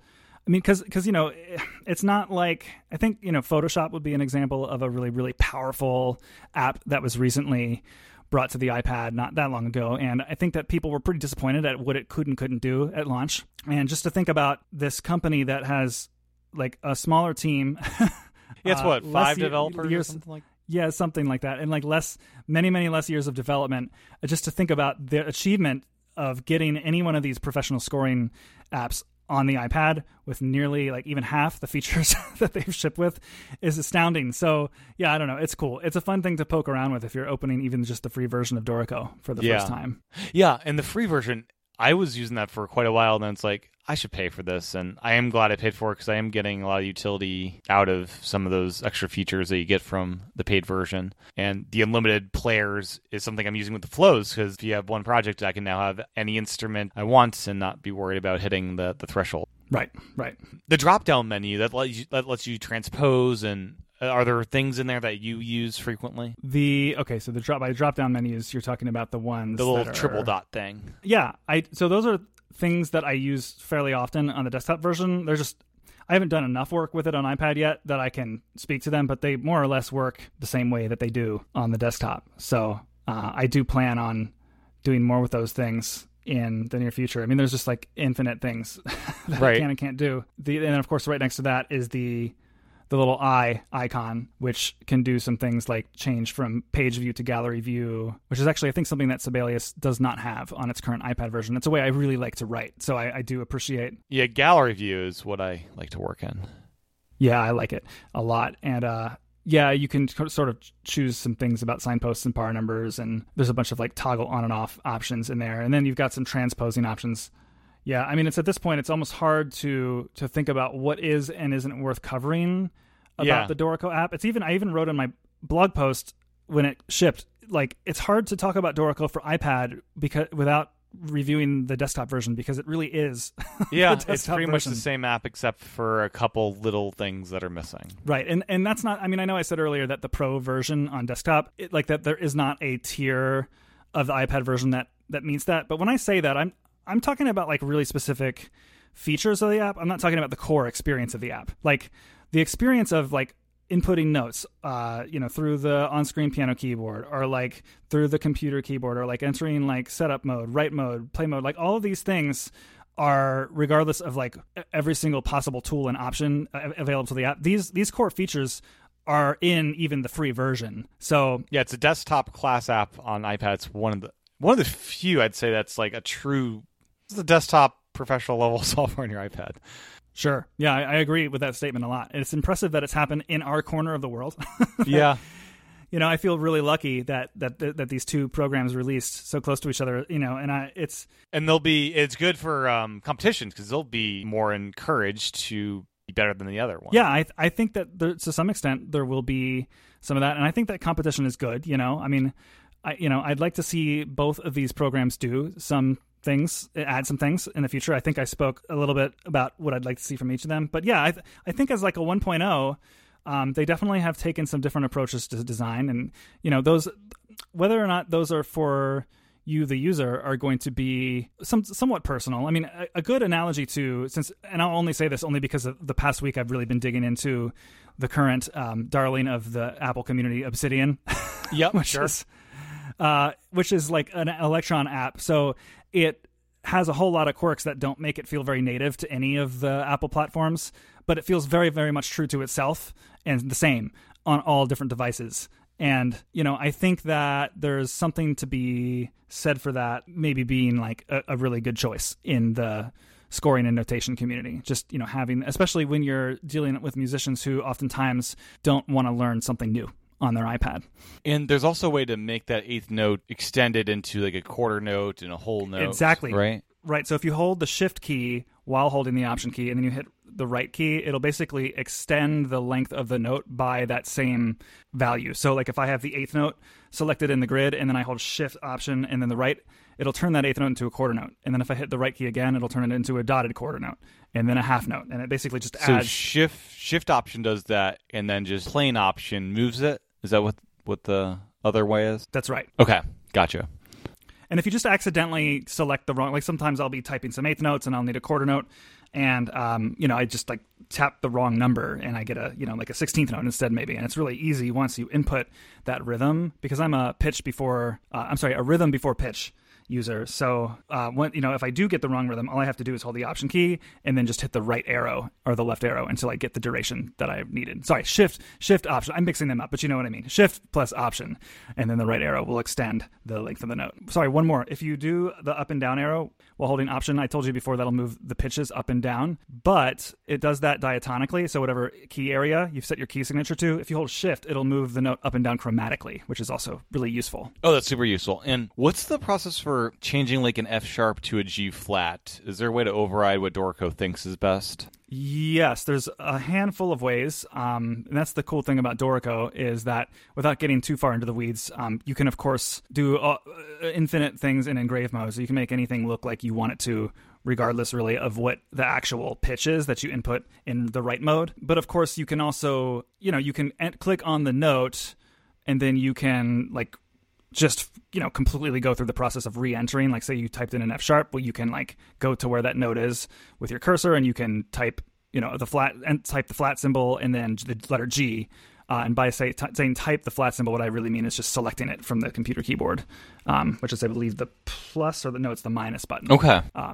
Has whatever letter you type will become a flatted note. And so that's one way to do it. And then there's like a handful of, in the notation and layout and engraving settings, you can like tweak a lot of things that Dorico does with how it interprets things like enharmonics, things like the way that notes are beamed. Like, for example, if you want all of your eighth notes to be beamed, like every 4 notes has a beam at the top, you can select that. Or if you want it to like there's just all sorts of things you can do, because one of the things that Dorico was built from the ground up based on is this idea that the results that you get are going to be extremely legible without having to do a whole lot of tweaking, but then there's endless tweaking that you can do. So for whatever reason, like, I think Dorico makes excellent choices about how it beams things, how it spaces things apart, how it makes things legible. But if you wanted to do something like take eighth notes in 6/8 time and have them beamed in pairs instead of like every 3, you can do that kind of stuff as well. Okay. It takes a little bit of time to kind of learn, because it's, in a sense, it's kind of like the notation and the layout and the engraving options are kind of like 3 different, and then of course there's the actual there's the preferences of the app itself, and then there's kind of like 4 different places. I don't know if anyone listening has ever used Pro Tools. There's like 3 or 4 different places that you kind of find all the settings. There's like a whole settings area of the app just for like ins and outs of the program. And Dorico's a little bit like that. Like, I found that the layout notation, like all of those things that have the word options after them, are ways that you can sort of customize the behavior and the look of things, and then the settings themselves offer you all sorts of more customizations. Personally, I kind of like to have one setting screen, but once you get acclimated to the idea that all of the stuff you want to control is in these like 3 or 4 areas of the app, then you're good to go. Gotcha. And then for going over and adding like articulations, can you use the cursor, like the left and right arrow, to like going through note by note, and then is there a keyboard shortcut from there to just, this note I have selected, I'm gonna make it staccato? Is there like Shift A or something to add articulations, or what's the way to quickly go through note by note and kind of add those markings to it? It's sort of it's a toggle, and I do tend to do things like slurs and ties. And maybe usually ties I do on my first round, since they're a little bit more associated with the duration of the notes. But things like slurs, accents, staccato, I do those from the keyboard. And if I think to do them first, you can type the keyboard shortcut for a staccato marking is the right bracket. And if you type it before you input the pitch, then it'll have that once the note displays on the screen. But what I sometimes do is what you're saying is I just kind of like, once I'm done, I'm writing the melody, I'll I'll move through the notes with the right and left arrow keys, and then just any time the note that I want to have a staccato marking is selected, I'll hit the right bracket and it'll add it right on top. Oh, nice. So you don't have to have that overlay thing that we talked about for dynamics for doing articulations, at least the common ones. Yeah, so there's an area in the app that is sort of like a panel that slides out from the left, and it has a bunch of different note values, things like a half note, a quarter note, an eighth note. And underneath of that, there is an area for the natural sign, the flat sign, the sharp sign, a slur, marcato, tenuto, staccato, accent, and then a couple of other articulations that are less common. And all of those have buttons on the computer keyboard that you can type either before inputting the note or after the fact once it's selected orange. Okay, very cool. And if I'm selecting like a bunch of notes all at once on, I think Mac, the cursor behaves kind of how you'd expect it to, where you're clicking and dragging to select a bunch of stuff. Do you know the translation for how that works on iPad? I think it's a bit different from what I've played around with. Yeah, so on the Mac, I can click with the cursor in a white space. That is not a note that's been input or some kind of symbol. And I can drag to get, kind of like a selection square, so to speak. And then once I lift my finger off the mouse button, then everything I had selected will be orange. And there actually is something like that on the iPad. It's just that because the finger is going to, because tapping the finger with your screen sometimes is an active gesture, you have to hold your finger first, and then a little square will animate wherever your finger is. It even kind of has a little bouncing, wiggling kind of animation to it to let you know that it's happening. And then from there, you drag similarly to what you want, and then it'll be selected orange. Okay, very cool. And something I noticed within Dorico, there's actually a commenting system, and I'm not sure what kind of creative uses you've found of this. Is this for you're sending a Dorico file to a student and marking up on, if they were in, say, one-on-one student with practice, you could give them notes about things, or how do you find yourself using this? I actually don't really do it.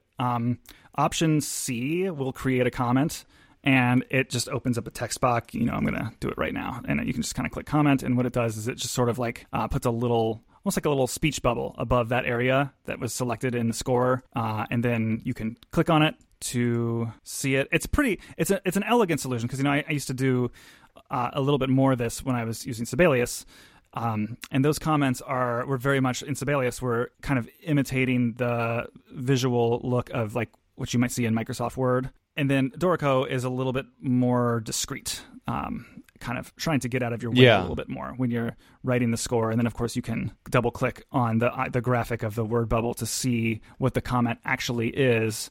And then if you want, there's hold on, for whatever reason, it's grayed out, and I don't know why. You can filter all of your comments once created. And you can toggle them on and off as well. So you can basically just say in the view options on the Mac, it's from the menu bar.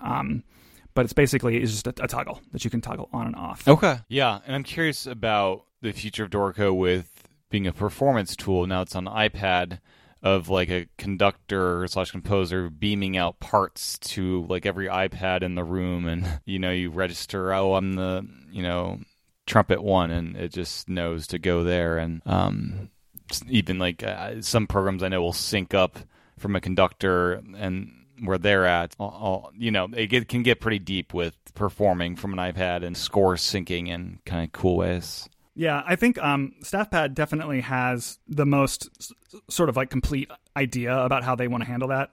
Because, StaffPad has this like complimentary reader app where you can have a bunch of musicians put it on their music stand. And then someone who's actually looking at the score document in the actual like full StaffPad iPad app can kind of like beam, the individual parts to the different iPads who are in the room on the same network using this reader app. And what's cool is like a lot of the changes happen in real time. So like someone can say, hey, this note is like out of the range of my instrument. And the person who's directing the rehearsal or the person who's sitting at the iPad with StaffPad open to the document can basically just like make that edit directly onto the score and then beam it back out. So there's never any round tripping to an application like Fourscore, which is, for me anyway, is my sheet music reading, annotating, and sort of library management app of choice.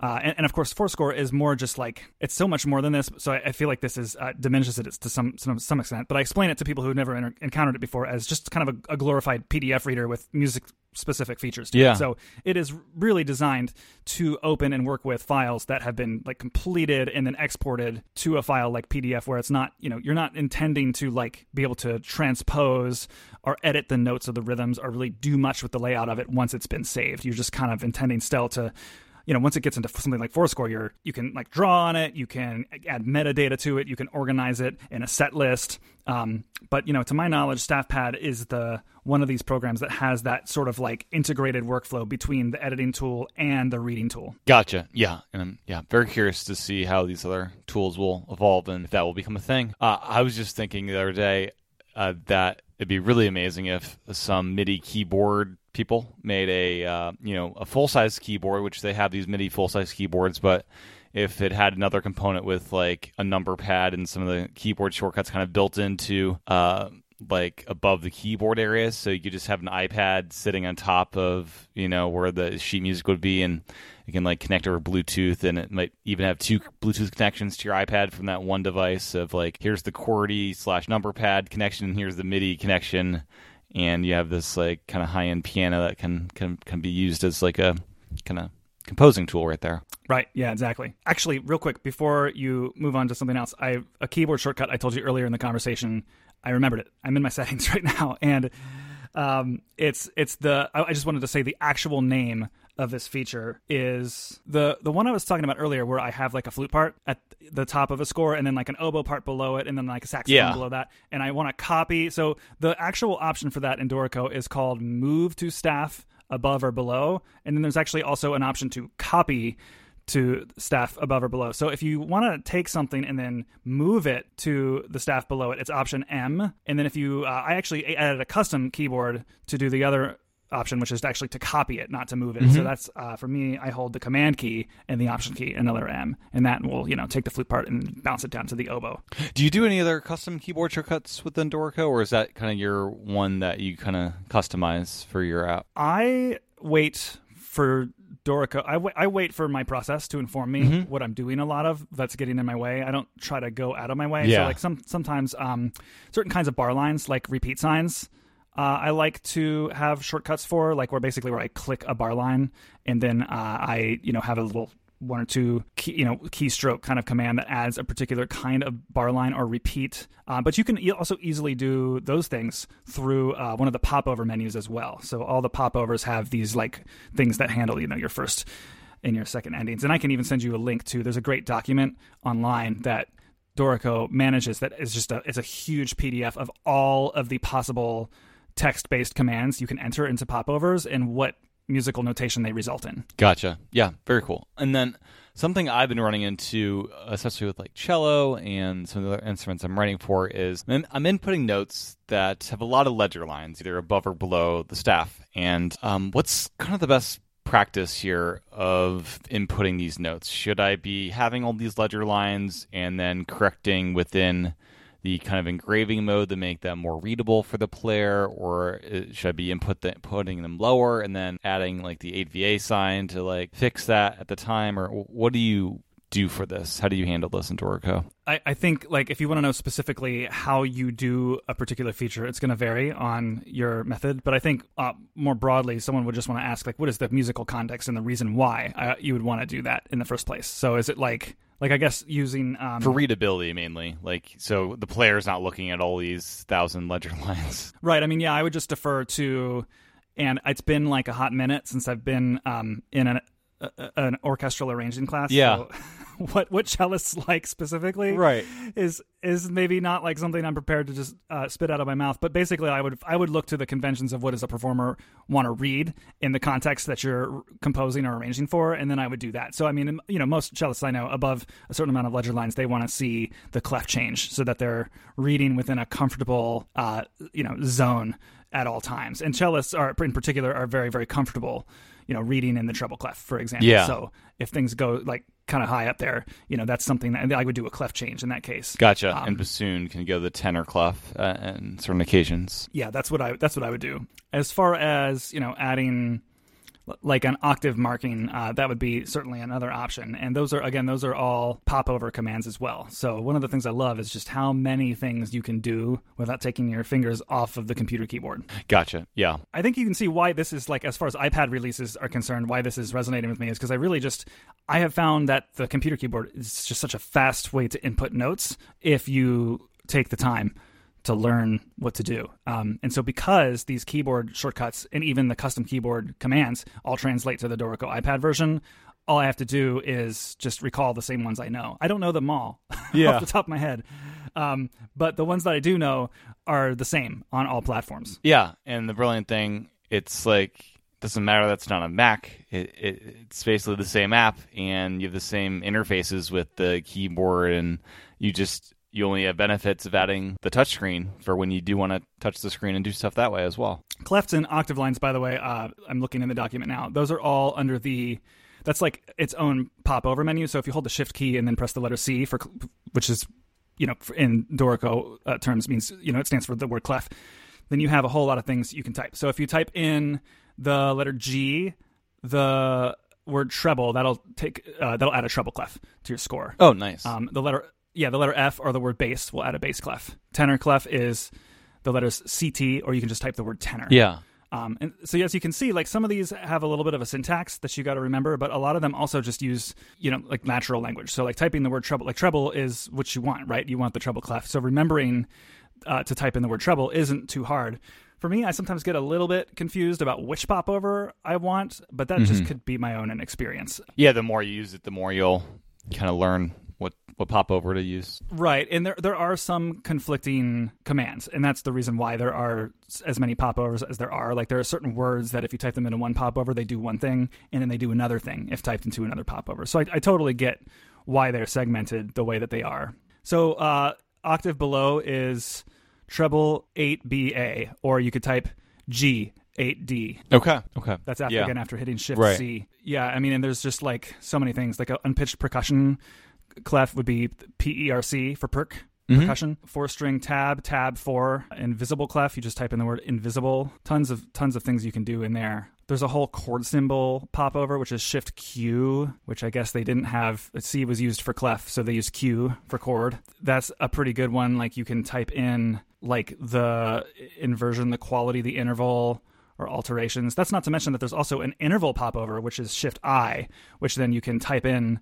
Like if you type in Shift I and then in the little popover menu, you type in the number 3, it'll add a third on top of whatever notes you had selected before you initiated the popover. Which that's been super fun to use as I've been writing some piano stuff. That's been just pretty nice to have in there. Another good one is if you type in a lowercase m for minor before the 3, then every interval will be exactly a minor third above the selected pitches. Oh, nice. Regardless of key signature. And then, of course, a capital M for major will do the same thing, but add major thirds above all of the selected pitches. Oh, that's really cool. If you're writing some horror music, you can I imagine A4 would work for augmented fourth, maybe? Let's see. I'm looking in the settings now. So, actually, I can just, aug. Well, okay, so then you've got... Sorry, I'm looking still on the chord symbol related popover, which you can make a chord augmented by typing AUG for augmented or the plus symbol. Yeah. Well, you can. Okay, so one other thing that I commonly do is like when I have the interval popover, like if you type 3, as I said, it'll add a third to every selected note, but you can type in the comma, a comma followed by other intervals and get a bunch in a row. So like if I have 3, 5, we'll turn every selected note into a like a little triad. Yeah. With a third and a fifth stacked on top of it. Okay. Yeah, so you can kind of build out chords in that way versus having to enter the notes. You can basically build out your melody, and then from there add the intervals on top of that after you figure out what your main melody is going to be. Yeah. What was the one you asked about a second ago? Augmented fourth. So could you have like a C and F sharp as an example with the interval by putting like maybe A4. Yeah, let's just find out. So I'm going to select here. I go to the interval popover. Okay, let me do it to a single pitch and be less confused. Yeah. What just happened on my screen? Okay, so I've got a C selected. Yeah, AUG4 adds an augmented fourth above the selected note. Yeah, awesome. Cool. That's the very famous you'll hear it in a lot of movies, augmented fourths. It's like a war cry, And then something I've been curious about. So I'm a wind player. I don't write much percussion because it kind of confuses me a bit. The virtual instruments, is that making the process of writing percussion easier for you, having that as an input method versus kind of the virtual pianos and things that aren't exactly percussion? So I've already got a couple of ways around this.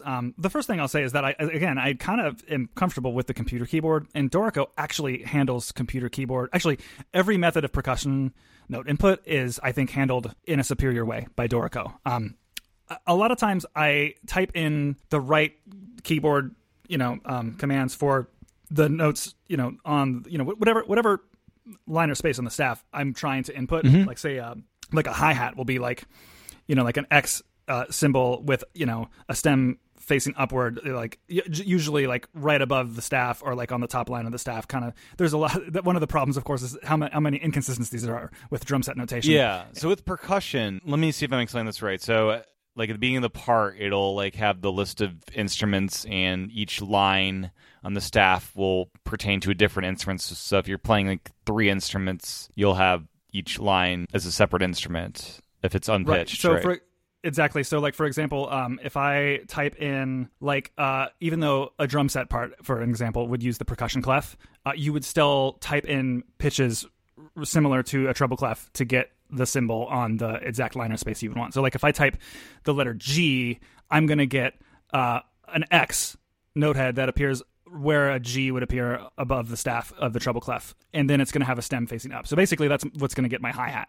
I'm mentioning drum set notation specifically because it's usually one of the most cumbersome percussion instruments to input in a notation editor, and I think it's handled super well by Dorico. It's actually, one of the things that makes it great is because you moving the arrow keys left and right can move you along a grid that you designate, so you can have it move either an 8th note or a 16th note.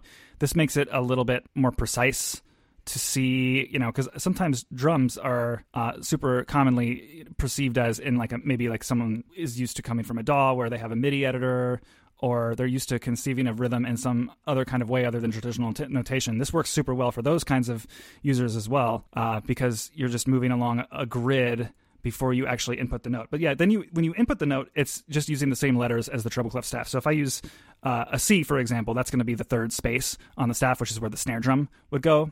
And what's great is that, let's just say do a basic beat, like some kind of rock drum set beat. If I input eighth notes on the hi-hat on the, right above the staff, and then I go back and I input the snare drums on beat 2 and beat 4, Dorico does a really great job of getting the default look of that to look the same way I would want to read it as a drum set player. Whereas I've seen a lot of really, really, really funky stuff in other score editors. And to come back to your question of input, the iPad version of the app introduces, in addition to the keyboard and the keyboard and the fretboard methods of touch input that I mentioned before, they also add a drum pad input method where basically you just get a grid of squares that you can sort of you can drag and drop them around in the order that you want. You can, have basically it's similar to if you have a MIDI keyboard that has a grid of rubber squares that you can hit to trigger the drum instruments. It's just a little bit more of a natural way of playing a MIDI drum set. Yeah, I would love if they took it further, if you had a timpani, if it just the drum thing would turn into a virtual timpani. I'm not sure if it does that. I haven't played around with that, and making it more custom to whatever percussion that is, you're inputting at that time. I don't think any plugin that I have ever seen that is, just to use timpani as an example, actually looks like timpani and lets you interact with it in the same way. I'm thinking of GarageBand plugins, Logic plugins, Superior Drummer plugins, Contact plugins that I have on the Mac, and none of them I think that I'm aware of anyway. Is there a reason for that? Is it just doesn't make sense to do that? I mean, there's just really, I guess the only way it would really work is just if you're trying to, there's no kind of responsiveness to a touchscreen in particular that's going to get you better results from touching something that looks like timpani versus a square on the screen. So, just 4 squares that move from left to right is how I would organize that. I don't know. Do you get a pick which pitch that square represents for the timpani when you can? Is there a configuration aspect of this? Let's find out. So I'm going to go to, and I'll walk you through this because the keyboard shortcuts are super fast even on iPad. So Command 1 goes to setup mode, which is where I can add players and instruments. Shift P adds a new player to the score, and then I can just type in the word timpani to find it amongst all the instrument options, and then I'm going to add it to my score. Command 2 goes back into write mode, and then I'm going to go ahead and go to my the staff where the timpani appears, and then hit enter to input notes, and then I'm going to select at the bottom of the screen the drum pad option, which is sort of towards the lower left. All right, so drum pads only work with unpitched percussion, it's telling me. So timpani, okay. So you just use a piano keyboard probably, right? Yeah, exactly. And that would work for me pretty well, too. Of course, being someone with lots of professional timpani training, I know that I'm not going to just play some wacky bass line and expect someone reading it to... Right, you're not going to have 12 notes on the You're not going to be... No timpanists will have 12 timpanis around them. Well...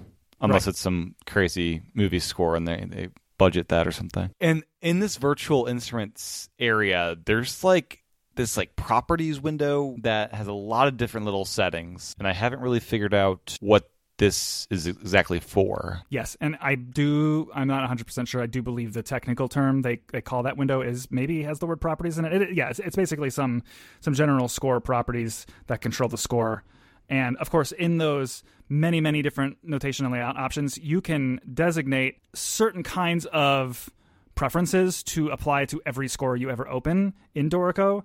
But then you've got some per score based stuff that appears there at the bottom. And so that's just going to be things like notes, kind of notes in rest position, how they are impacted. One of the things I commonly do down there is, at least before I knew how to change the option permanently, is the default in Dorico is to, when you add a rehearsal marking, is to give it a letter. And I more commonly want it to just show the number of the measure the student is on. Because that's for a lot of reasons, I think that's easiest to read. But I also, a lot of the band scores that my middle school students are playing are that way. Yeah. So I generally would change that setting down there in the properties for what the rehearsal markings look like. But then I learned that you can actually just permanently change them.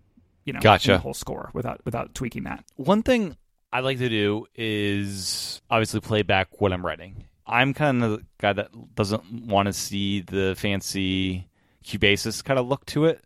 I know some people like that, and some people find it handy, but I find it kind of difficult to actually get back to a certain measure in my music to hit play when I'm in right. Is there a simple way to do that, or am I stuck going to play mode, then clicking back to right mode to look at the notation? This is an area of frustration for me, is that the transport which is in the upper right corner, doesn't have a lot of ways to choose where you start. So like one thing you can do is if I hit play, for example, a couple of measures might play, and then if I hit stop, let's just say around like measure 3, I can hit the what is called the rewind button, or rewind to beginning, which is to the left of the play button. And then that will go back to the beginning, but there are ways to move. You know what? This is probably in the keyboard shortcuts. Let's just search for the word rewind. So in the play options, so there's only one type of rewind that's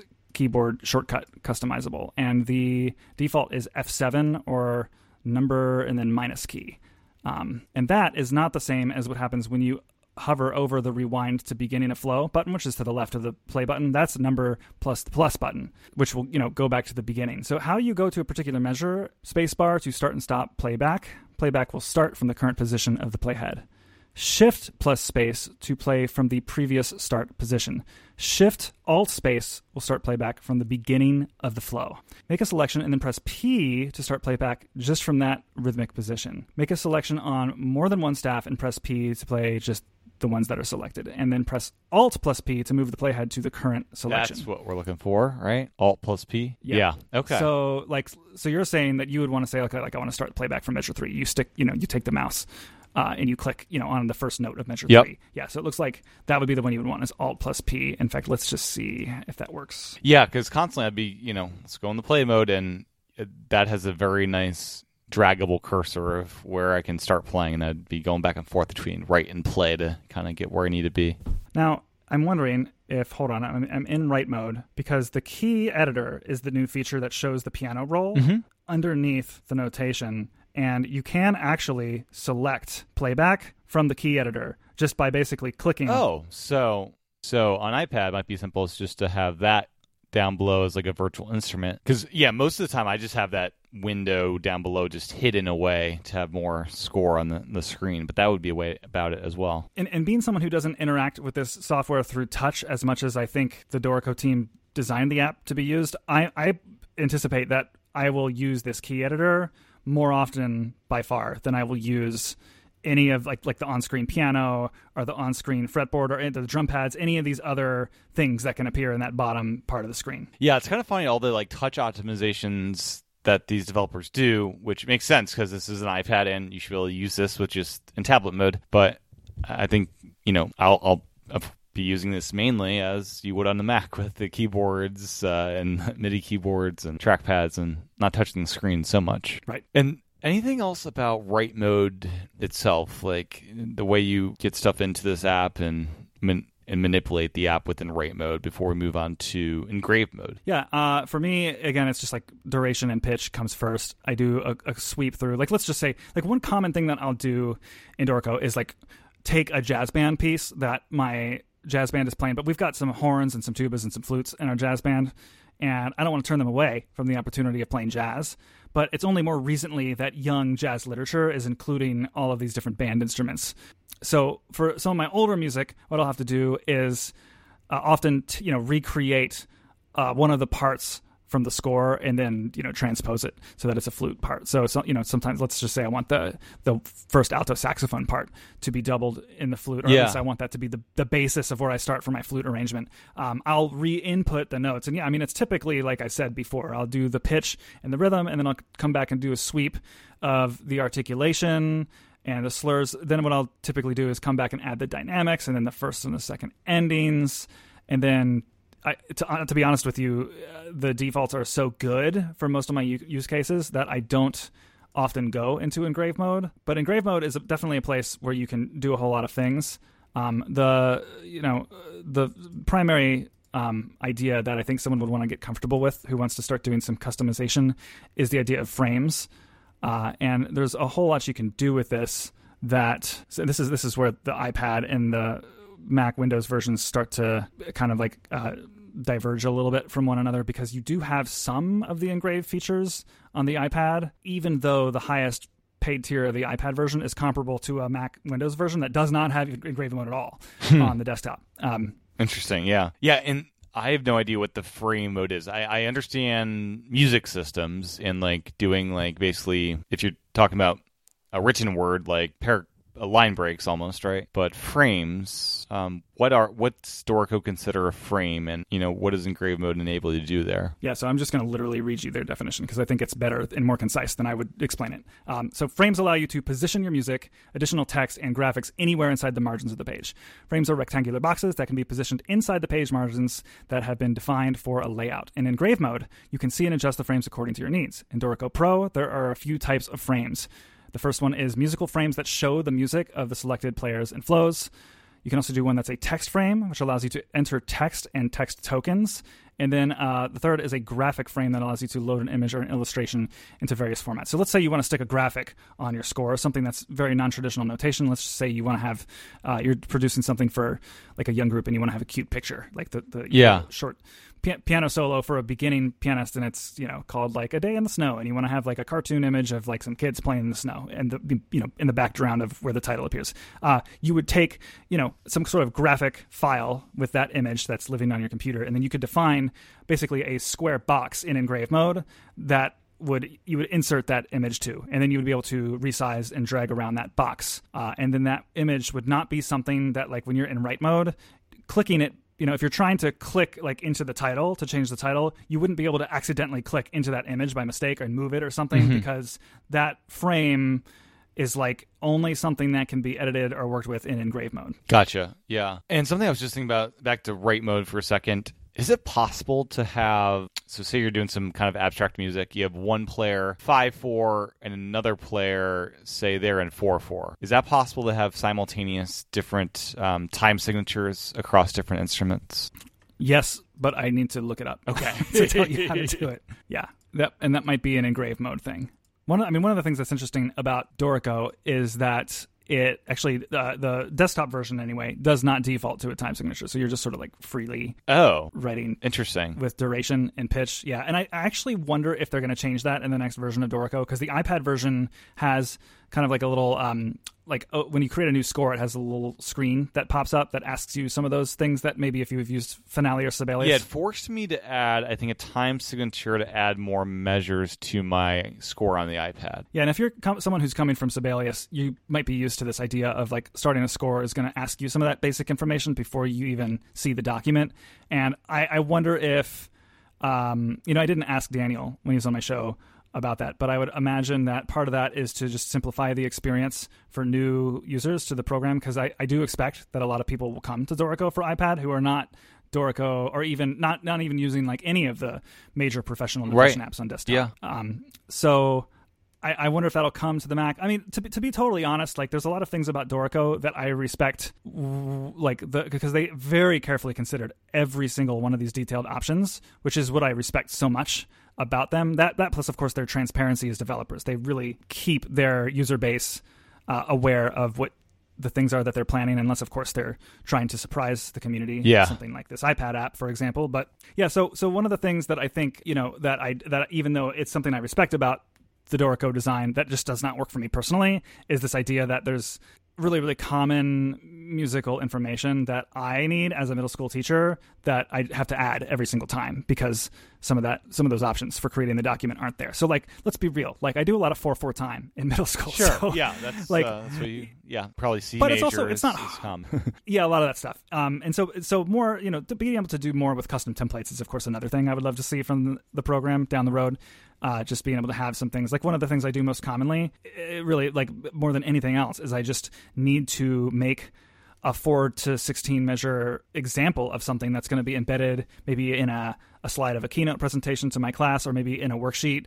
But I'm building the worksheet in a different program, like a design or a word processing program, and I just need to like take a little musical excerpt and type it into Dorico, get it looking nice, but then basically take it out of there and put it into something else. And so commonly I'm in 4/4 time in C major, in treble clef, and there's still a few more clicks and taps to get a score set up that way than I would like there to be. I realize I'm a little bit of an edge case, but music educators are certainly a big target audience of this kind of software. So we'll see. I mean, I don't remember if it made it onto the air of my interview with Daniel Spreadberry, but of course I asked him, amongst all of the native iPad features I would love to see come to Dorico, I asked him about Siri shortcuts because I'm a big shortcuts user.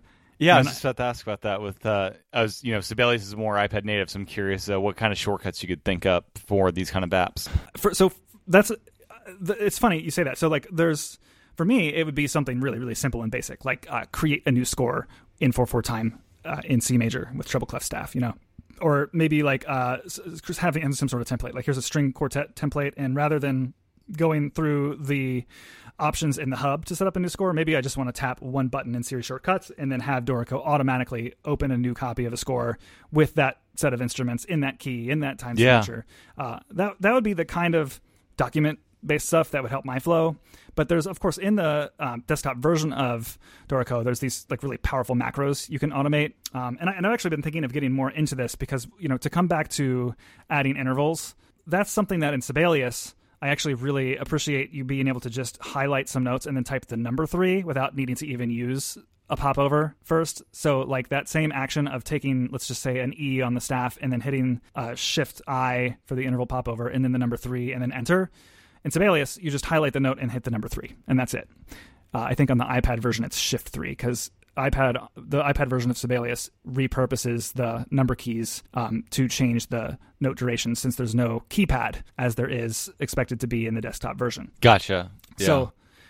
So one of the things I've been thinking of toying with, and I'll have to get back to you after the recording to let you know how it goes, is just to basically create a little macro in Dorico to see if I can get the action of holding Shift I, typing in the number 3, and then hitting enter, basically just getting that down to one key. And I think it would probably be possible, but unfortunately, macros do not translate to the iPad version, at least not yet. Yeah. Something with engrave mode I'd love if Dorico could eventually do is for more abstract music is be able to manipulate the thickness of the staves, so you could like gradually have the stave lines go from thin to thick. And I did this in college with I had a 5-tipped nib dipping pen, and I would use that to indicate the tempo almost, where I don't have tempo markings, but the line gets thicker, it gets slower for the music and thinner as it gets faster, and that was like kind of an abstract way to convey that stuff. I don't know if they'd ever branch into kind of weirder stuff like that for engrave mode, but I don't know, just came to mind. I don't know about having that. I mean, I think you can customize that kind of thing in engrave mode, but to have it gradually get thicker in a way that was almost... Because what you're describing is you need to have almost like an artistic level of control over what that looks like. And I almost wonder if that would just be best suited to a pen. Right. Yes. But Dorico was built from the ground up to be ultimately more flexible, to not be constrained by some of these conventions of more traditional musical styles. And that's precisely one of the reasons why they don't actually give you a key signature or a time signature when you boot it up, is they just want you to be kind of freely flowing with your musical thought and then not restricted by some of those conventions. Right, yeah. Dorico supporting of third-party audio unit virtual instruments and effects. So this is a feature that you get with that paid version of Dorico, and I know some other apps kind of use this. I'm not sure if you have a good way of explaining what kind of virtual instruments you can get into Dorico, how this enhances playback. Like, are we able to have some pretty high-end performances because of this, or what kind of capabilities does this open up? I think the sky is the limit within the plugins and sample libraries that are available to the platform. So let's take, for example, something like Dorico on the Mac. The Mac version, you're going to be able to take any instrument in your score, and you're going to be able to use any kind of software plugin, like any kind of VST or audio unit plugin that you would use in a digital audio workstation. So, for example, I have a plugin suite made by Native Instruments, and they have this huge bundle of software instrument plugins that you can buy from them. And I have, I forget which version, maybe like 10 or 11 I have, and it's called, what do they call it? Complete.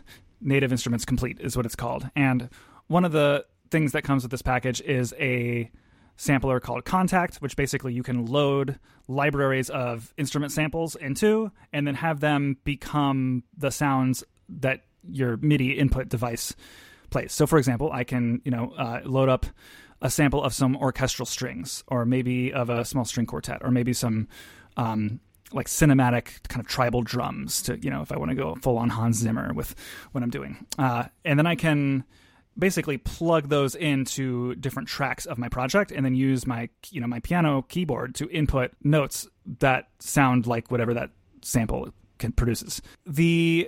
A lot of these third-party plugins don't... what I should say, I guess, is that there's an extremely rich ecosystem of them for desktop computing platforms that does not exist on iOS. And I don't know how deep in the weeds you want to get about why this is, but for lots of developmental reasons, we don't have things like, like the Contact sampler that I was just talking about. Like, there's just nothing like that on the iPad. Obviously, this comes back to this idea of like, when you have something like Dorico, which is so much a similar experience on iPad to the Mac, then it all of a sudden becomes really frustrating if you are the kind of user who likes to customize the sounds of your instruments. Well, you go to play mode, and now if you are someone who owns a really, really expensive sample library of, say, like the Vienna, they do their whole like symphonic strings. I forget exactly the name of it, but they have like professional orchestral string samples that and winds and percussion samples that just sound as realistic as you're going to be able to get a sample to sound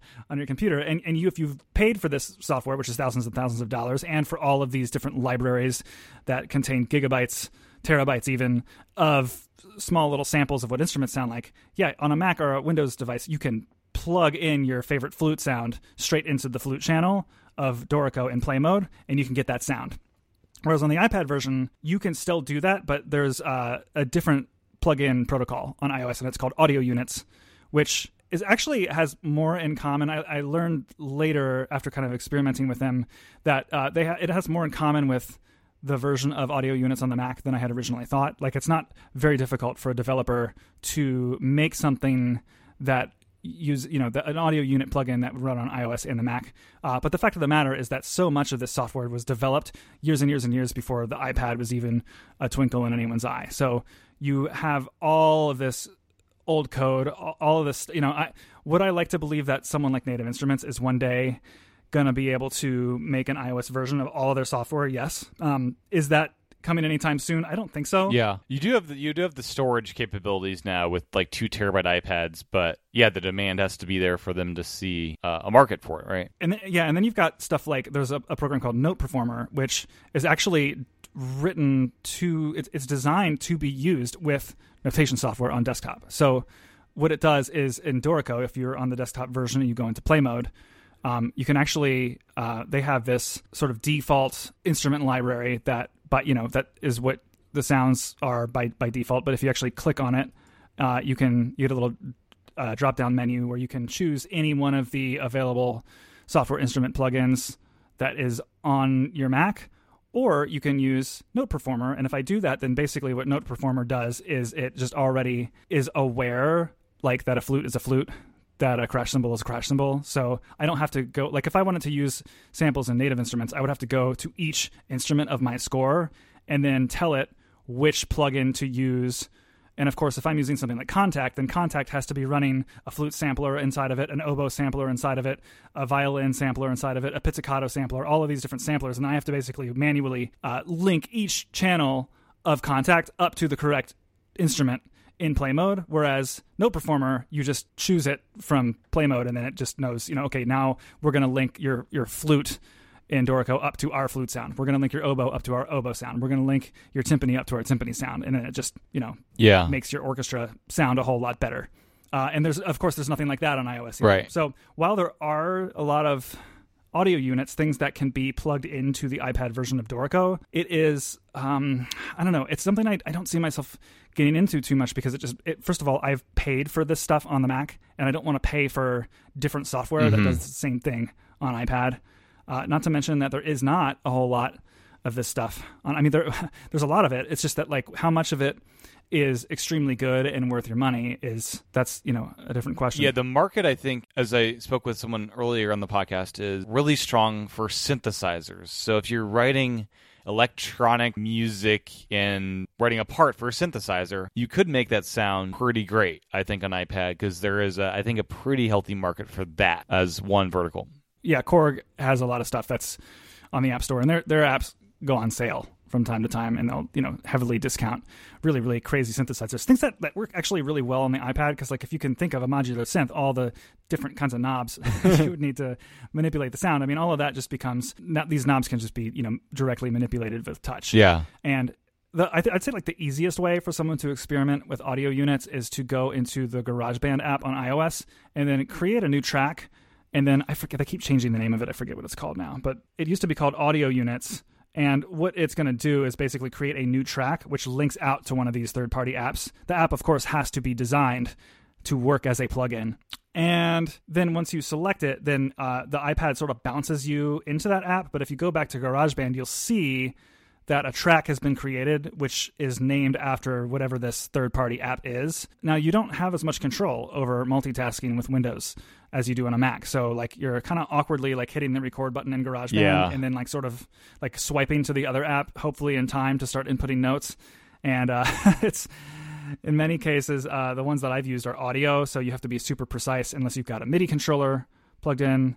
I don't know. It's for the same reason that I like to keep a lot of my other non-music software similar between the Mac and the iPad, just so that I have the same experience, the same data, the same financial resource has been pumped into the same experiences on all devices. It doesn't make a lot of sense for me to use this in the iPad version of Dorico. Right. And the built-in libraries are pretty decent. For what I need, sure. Yeah. I absolutely think they're good enough. And, there are some people who are trying to do a lot here. Like, we've talked a number of times about StaffPad.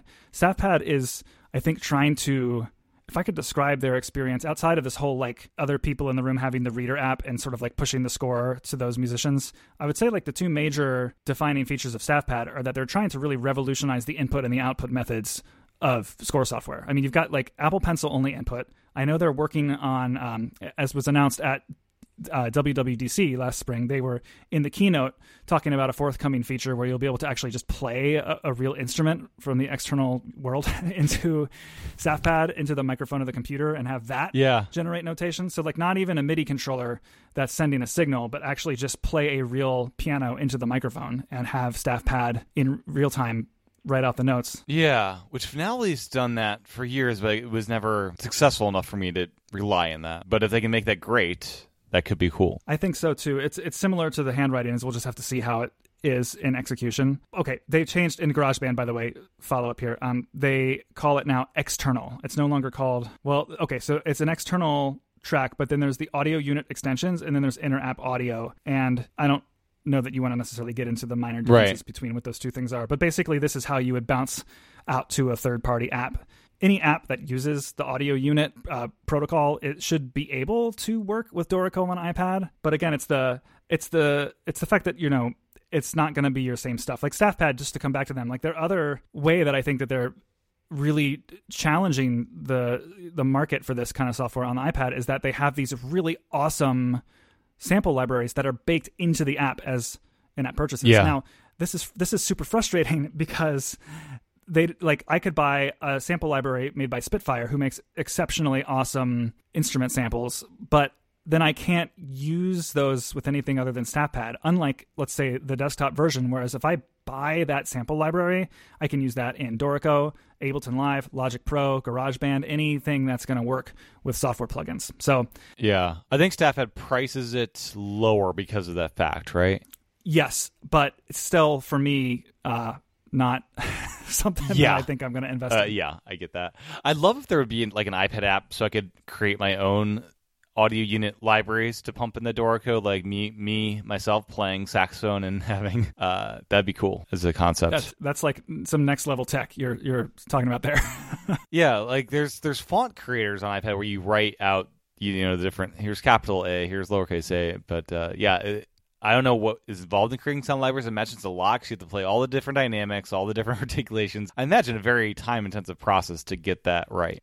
I mean, like stuff like the Spitfire and, like I was mentioning, the Vienna sample libraries from earlier, the way that they do this is they take a violin and they say, okay, we're going to play the note G now, and we're going to record you playing G with these 8 different articulations at these 12 or more different dynamic levels, in these different styles with the bow placed on these different parts of the string, and then you're going to do that for every single note that the instrument can produce. As a musician, that must be one of the most mind-numbing processes in the world to to do. Yeah, I don't know. I've never been there. I've never done it. So it's got to be interesting for sure. Yeah, for sure. But it's for this reason that this stuff costs thousands of dollars to purchase, and why it's all the more frustrating that you can't use it on all of your devices, especially when the notation software itself is so powerful on iOS. Yeah. I've got to believe that Logic, if it ever comes to the iPad, will have some sort of plug-in story to come with it, because that's got to be one of the things that's held them up, is thinking about, that's a core part of the desktop experience of using a digital audio workstation, right? Right. I'm living in dreamland here, but it's like, imagine Logic announced on stage and like, hey, we've partnered with Waves and Native Instruments and a lot of these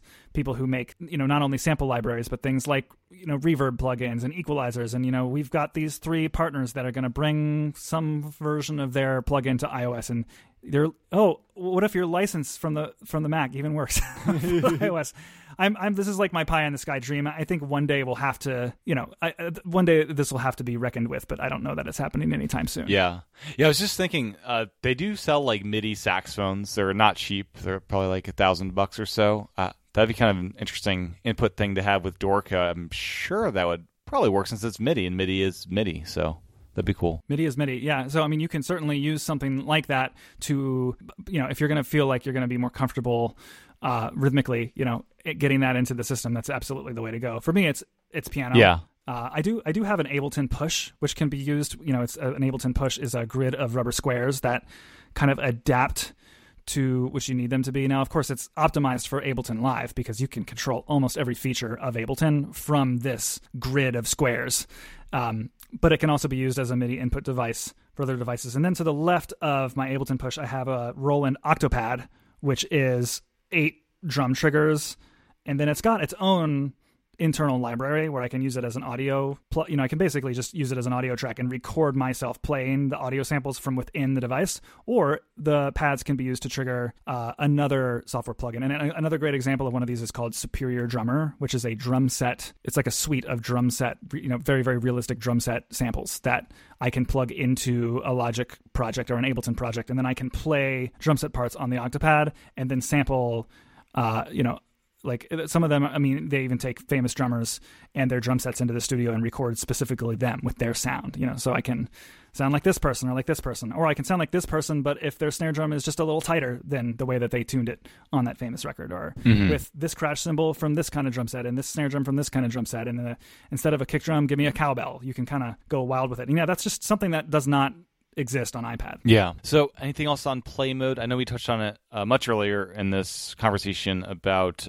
it being more than just play mode, but tweaking a virtual performance and even tweaking the notation if you want it to. Yeah, I think that's more than enough on that subject for someone to get started. Yeah. And then the desktop app has a special printing mode, which isn't on iPad, but there are some different export options on iPad, including the ability to print. Any kind of notes on these? Well, I'll just speak to the iPad version in that I think, for me, I'm not the kind of user who needs to produce these beautiful scores. I'm not someone who is like taking a world premiere of a musical theater production and then typing it into Dorico and then having like new revisions of parts for the musicians every day based on the conductor's notes. Like, I'm not doing that kind of stuff. So what these printing features offer are, lots of degrees of customization over how the thing that you've tweaked in engrave mode will appear on paper and print out. And for me, I am not doing a lot of that. So when I saw on the iPad version that they had replaced the print menu with a simple share sheet, that works actually a lot better for my needs, because it's weird, but like on the Mac version, the print menu is where you go to export the file as a PDF or as an image, and that is far more commonly the way that I'm dealing with my scores, is by sharing them digitally. So I appreciate that you just get a native, well, I won't call it the native. Is it the native share sheet? It does not look like the native share button in other apps, but it is a box with an arrow sticking out of it. Yeah, and you can export as audio as well, which is pretty handy. Yeah, like exporting it as an audio file, a MIDI file, an XML, or a PDF, or just simply sending the output straight to the printer without doing any tweaking. Those are like very much so the only things I ever do in print mode on the Mac. Yeah. So the fact that they're in this concise little share button is better for me. Yeah, and then there is a read mode as well, and I believe this integrates with those page turning pedals, so you could use this to kind of perform your work if you wanted to. Yeah, that's a great thing to mention, and I think that something to note with this kind of software and just software in general is like nothing can be everything. No piece of software can do the best job at every task. And I think it's important for someone like the Dorico team to say, hey, we'd like a simple way for someone to take all of the visual noise of the tools off the page and just simply be able to flip through the score or one of the parts in a basic reader mode. And I think that's an essential, table stakes kind of feature to have in a notation editor. I'm glad that they did it. But for me, I'm almost always going to export the document as a PDF and put it in Fourscore, because that is first and foremost where all of my music is, not just my Dorico exported projects, but it's also a place where I can have more degrees of control by annotating with the Apple Pencil, where I can add metadata, where I can organize into set lists, where I can, to be honest, just like it's where my other stuff is. So I'm always going to take that extra couple of steps to export it and read it in Fourscore rather than keeping it in Dorico. Right, yeah. So this has been a very lengthy discussion.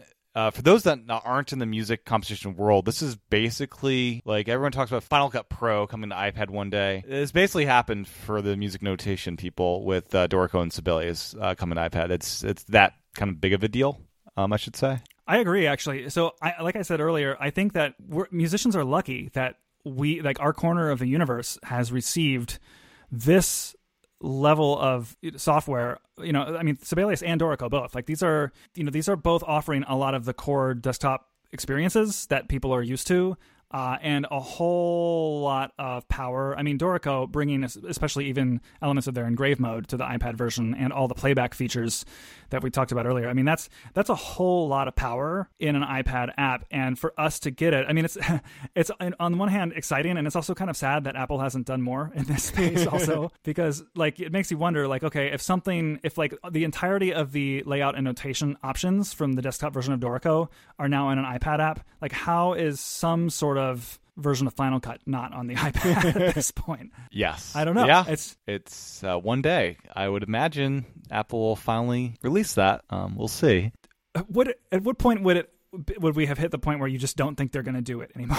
Because I feel like in another 300 to 500 days, if there aren't any Apple Pro apps on the iPad, I feel like they have a farther out story about how that's going to happen. If the Mac Pro comes out and has the M1 chip or M2 or whatever, and we're still waiting, once the Apple Silicon transition is complete, I don't know. I feel like something with the M chip will make this more simple for them to do. But to speak to your point, I hope that other software developers in and outside of music take note of these releases, because I know that Sibelius and Dorico there's enough awareness of them, especially Sibelius, that companies like Ableton have to be looking at this and thinking to themselves, okay, like what could we do? And I know that there are various different limitations when it comes to the kinds of things you would need to do with a digital audio workstation, some of which we really hit on, like the software plugin story.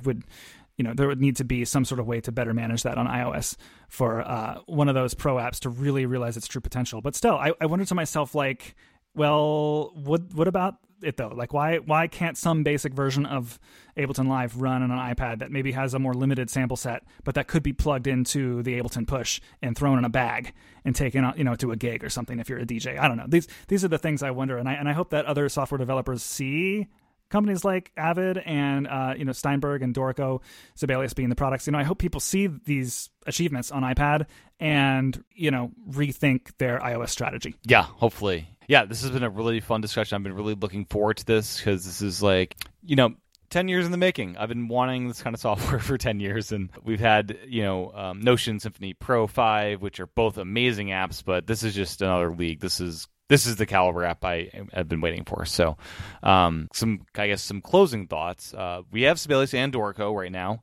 Dorico is kind of where I found the most success for how I like to write currently, and maybe that changes when Sibelius adds MIDI keyboard support and all of that. But kind of some recommendations. Who would you recommend Sibelius for? Then Dorico, and then pricing-wise, I'd say the free version of both of these apps are great places to start, especially if you add that Steinberg account to get the 4 staffs into Dorico. Yeah. You can get a really good feel for the features and the workflow of these apps in the free version, which is the cool thing, is that one of the most noteworthy limitations of the free versions is simply how many instruments you can have in your score. There's more than that, Yeah. but having a lot of the experience of the application be available in the free tier, I think would give any user a real good idea of it. And, someone who wants to try Dorico, for example, might just be an amateur pianist or a guitarist, and someone who just needs to take down some ideas on a grand staff every now and then. And that this would be a perfect application for them to download and install the free version of and see if it's for them. And then maybe they move to the free version of Dorico on desktop, SE, and they share their projects across devices. And then if you're someone who needs more from it, $4 or so a month for Dorico. And then does Sibelius offer on the iOS App Store a monthly thing as an Apple in-app? They do. What they're doing is they already had subscription offerings for their desktop apps before this iPad release. And so where they're coming from is, I guess for people who listen to your show who maybe are following like the iPad app ecosystem, like the Omni Group I know does this now, where they have this option for you to sort of just pay a monthly subscription for some of their apps, even the ones that have traditionally been buy it once and then keep it. So, Sibelius has for long now had their Sibelius version. It's a little confusing. So their first version of Sibelius, the free one, is called Sibelius First. The paid tier is just called Sibelius. Yep, and on iPad, that is $6 a month in-app purchase. So that is not so much that I wouldn't say like, hey, just try it for 1 month and see if it works for you. You could pay, so for about $10, you could for a month try both of these apps and see which one is going to fit your workflow better. I do think that I would recommend Sibelius, obviously, to anyone who is just a diehard Sibelius user or has a long-lasting history with it on desktop and doesn't want to relearn a lot of their workflows, because as much of it has been redesigned for the iPad experience, there's still some really familiar UI elements, like having that little keypad with the rhythmic durations on it is going to make anyone feel at home, like they're using, And all your files, of course, will translate right over. And you won't even have to, do any digging. Like if you're keeping your Sibelius files in something like Dropbox or iCloud, they're going to just all be accessible right upon the launch of the Sibelius app. So yeah. And Sibelius Ultimate is $12.99 a month on iPad. I'm not sure what the full desktop subscription would cost if you go with that version. Yeah, I've got to look into that more. I'm not currently a Sibelius subscriber. That's not technically true. So my school district covers the cost of Sibelius for us. The version that's authenticated through my school district is not currently on the computer that I use most often in school, which is actually a personal Mac, but that's besides the point. Yes, they are very, very slightly different in cost, but for the price of, a movie ticket or whatever, you can try both these apps and find out which one works for you. I would say Dorico is for really anyone who's just either inexperienced with this kind of software and is looking for a little bit more power from, maybe you're like someone who's used Flat.io or MuseScore or NoteFlight and you want a little bit more power and control, or maybe you've never used any of this software before at all. I think Dorico sits really nicely for people at all levels who are interested in, a really powerful notation editor. Yeah. And I was looking on their website, Sibelius, as far as pricing. It's interesting. I think they might have reduced the pricing from their launch price already. On their website, they say Sibelius is $6.99 mobile app only and $10 on the web. But I'm seeing in the app here $5.99, and then Sibelius Ultimate is $20 a month if you get desktop plus mobile, and then $12.99 just on iPad. So substantial savings if you just go with the iPad version of these apps for Sibelius. Yeah, totally. And I mean, if you're someone who's just living the iPad life, you're going to be super happy with the fact that either one of these programs can do the extent of the things that they can. Yeah. And as we mentioned earlier, Scoring Notes podcast has some great interviews with Sibelius people and Dorico people, and your podcast, which is... Yeah, Music Ed Tech Talk. And I've got the 2 interviews with Daniel Spreadberry that I mentioned numerous times throughout this episode, but I also am going to have some of the members of the Sibelius team on in a near future episode to talk about the iPad release. So stay tuned for that if you want more on that. And I'll also say too, this whole change in the sort of like mobile landscape of this software has kind of like got me on a kick. Like I'm currently, if you're a listener or not to my podcast, Music Ed Tech Talk, I've got quite a few guests over the next couple of months are going to also sort of be adjacent to this notation editor space. Like I'm talking with the staff pad people, and like there's just so much going on between music, which we talked about, and all the stuff going on with the Muse group. Like my intention is to have a lot more coverage over what's going on in this space and as it relates to music educators in the near future. Very cool. Well, thank you so much for all of the time. This is the longest episode I think that this show will probably ever have.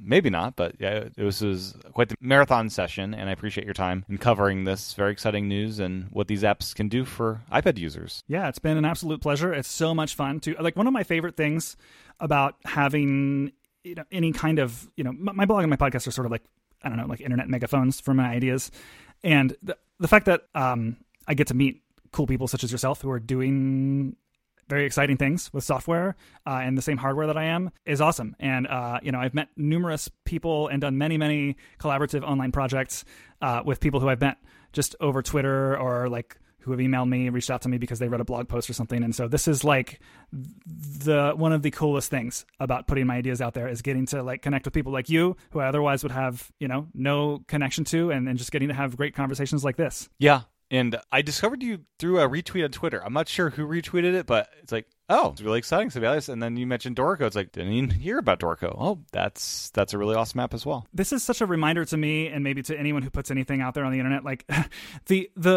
I'm getting better at being a shameless self-promoter of myself.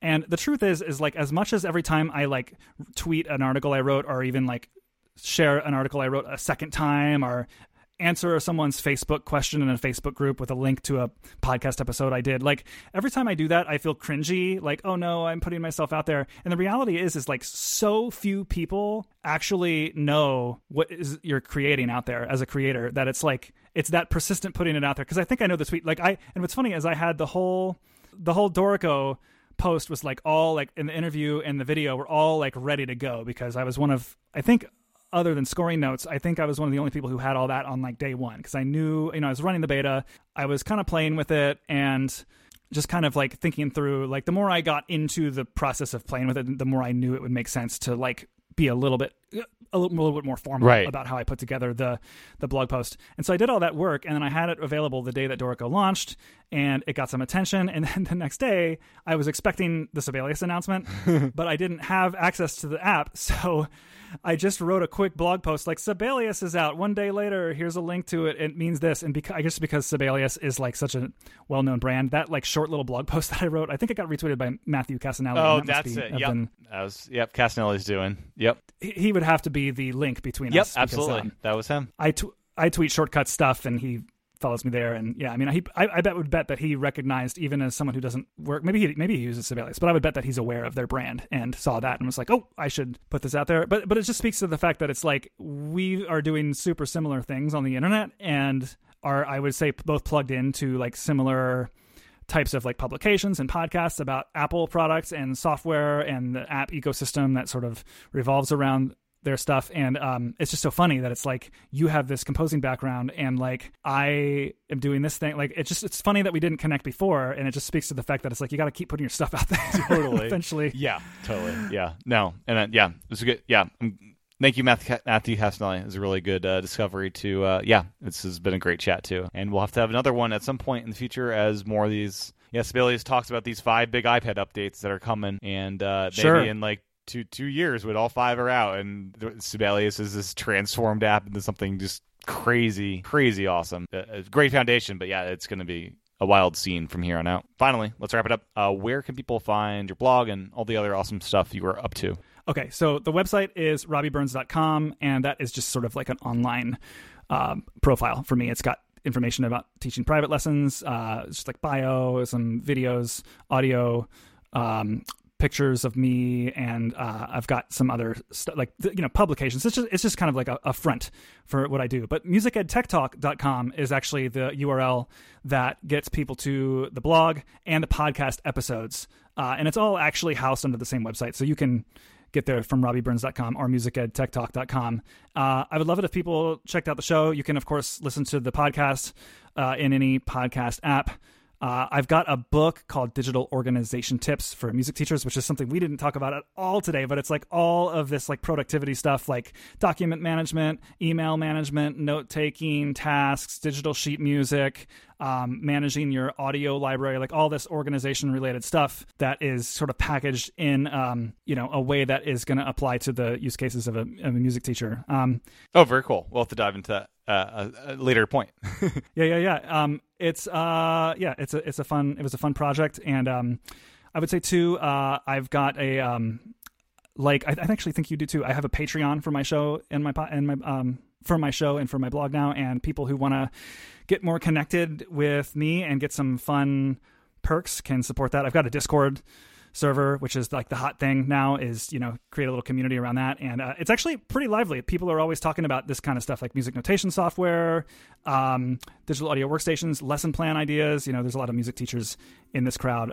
General like apps we recommend to each other, music recommendations, tech support that people need. It's just a fun thing to do. Plus you get a bunch of my nerdier resources that I've created, things like like I've made some OmniFocus project templates for the music classroom, and like some keyboard Maestro macros and just some fun stuff. So I don't know if people who are into that want to support what I do. That's my new thing I've been trying since I think June I started it. Very cool. Yeah, and that's I've got a YouTube, Twitter, Instagram. I'm at Robby Burns, most of those places, and Twitter is probably where I'm most active, and then YouTube is something I'm doing more with, but most of my YouTube videos are usually associated with or embedded in blog posts. So if you just want to follow me one place, probably Music Ed Tech Talk is the place to do it. Sounds good. Well, thank you, Robby, for your time. It's been just a great chat. It's been great. Yeah.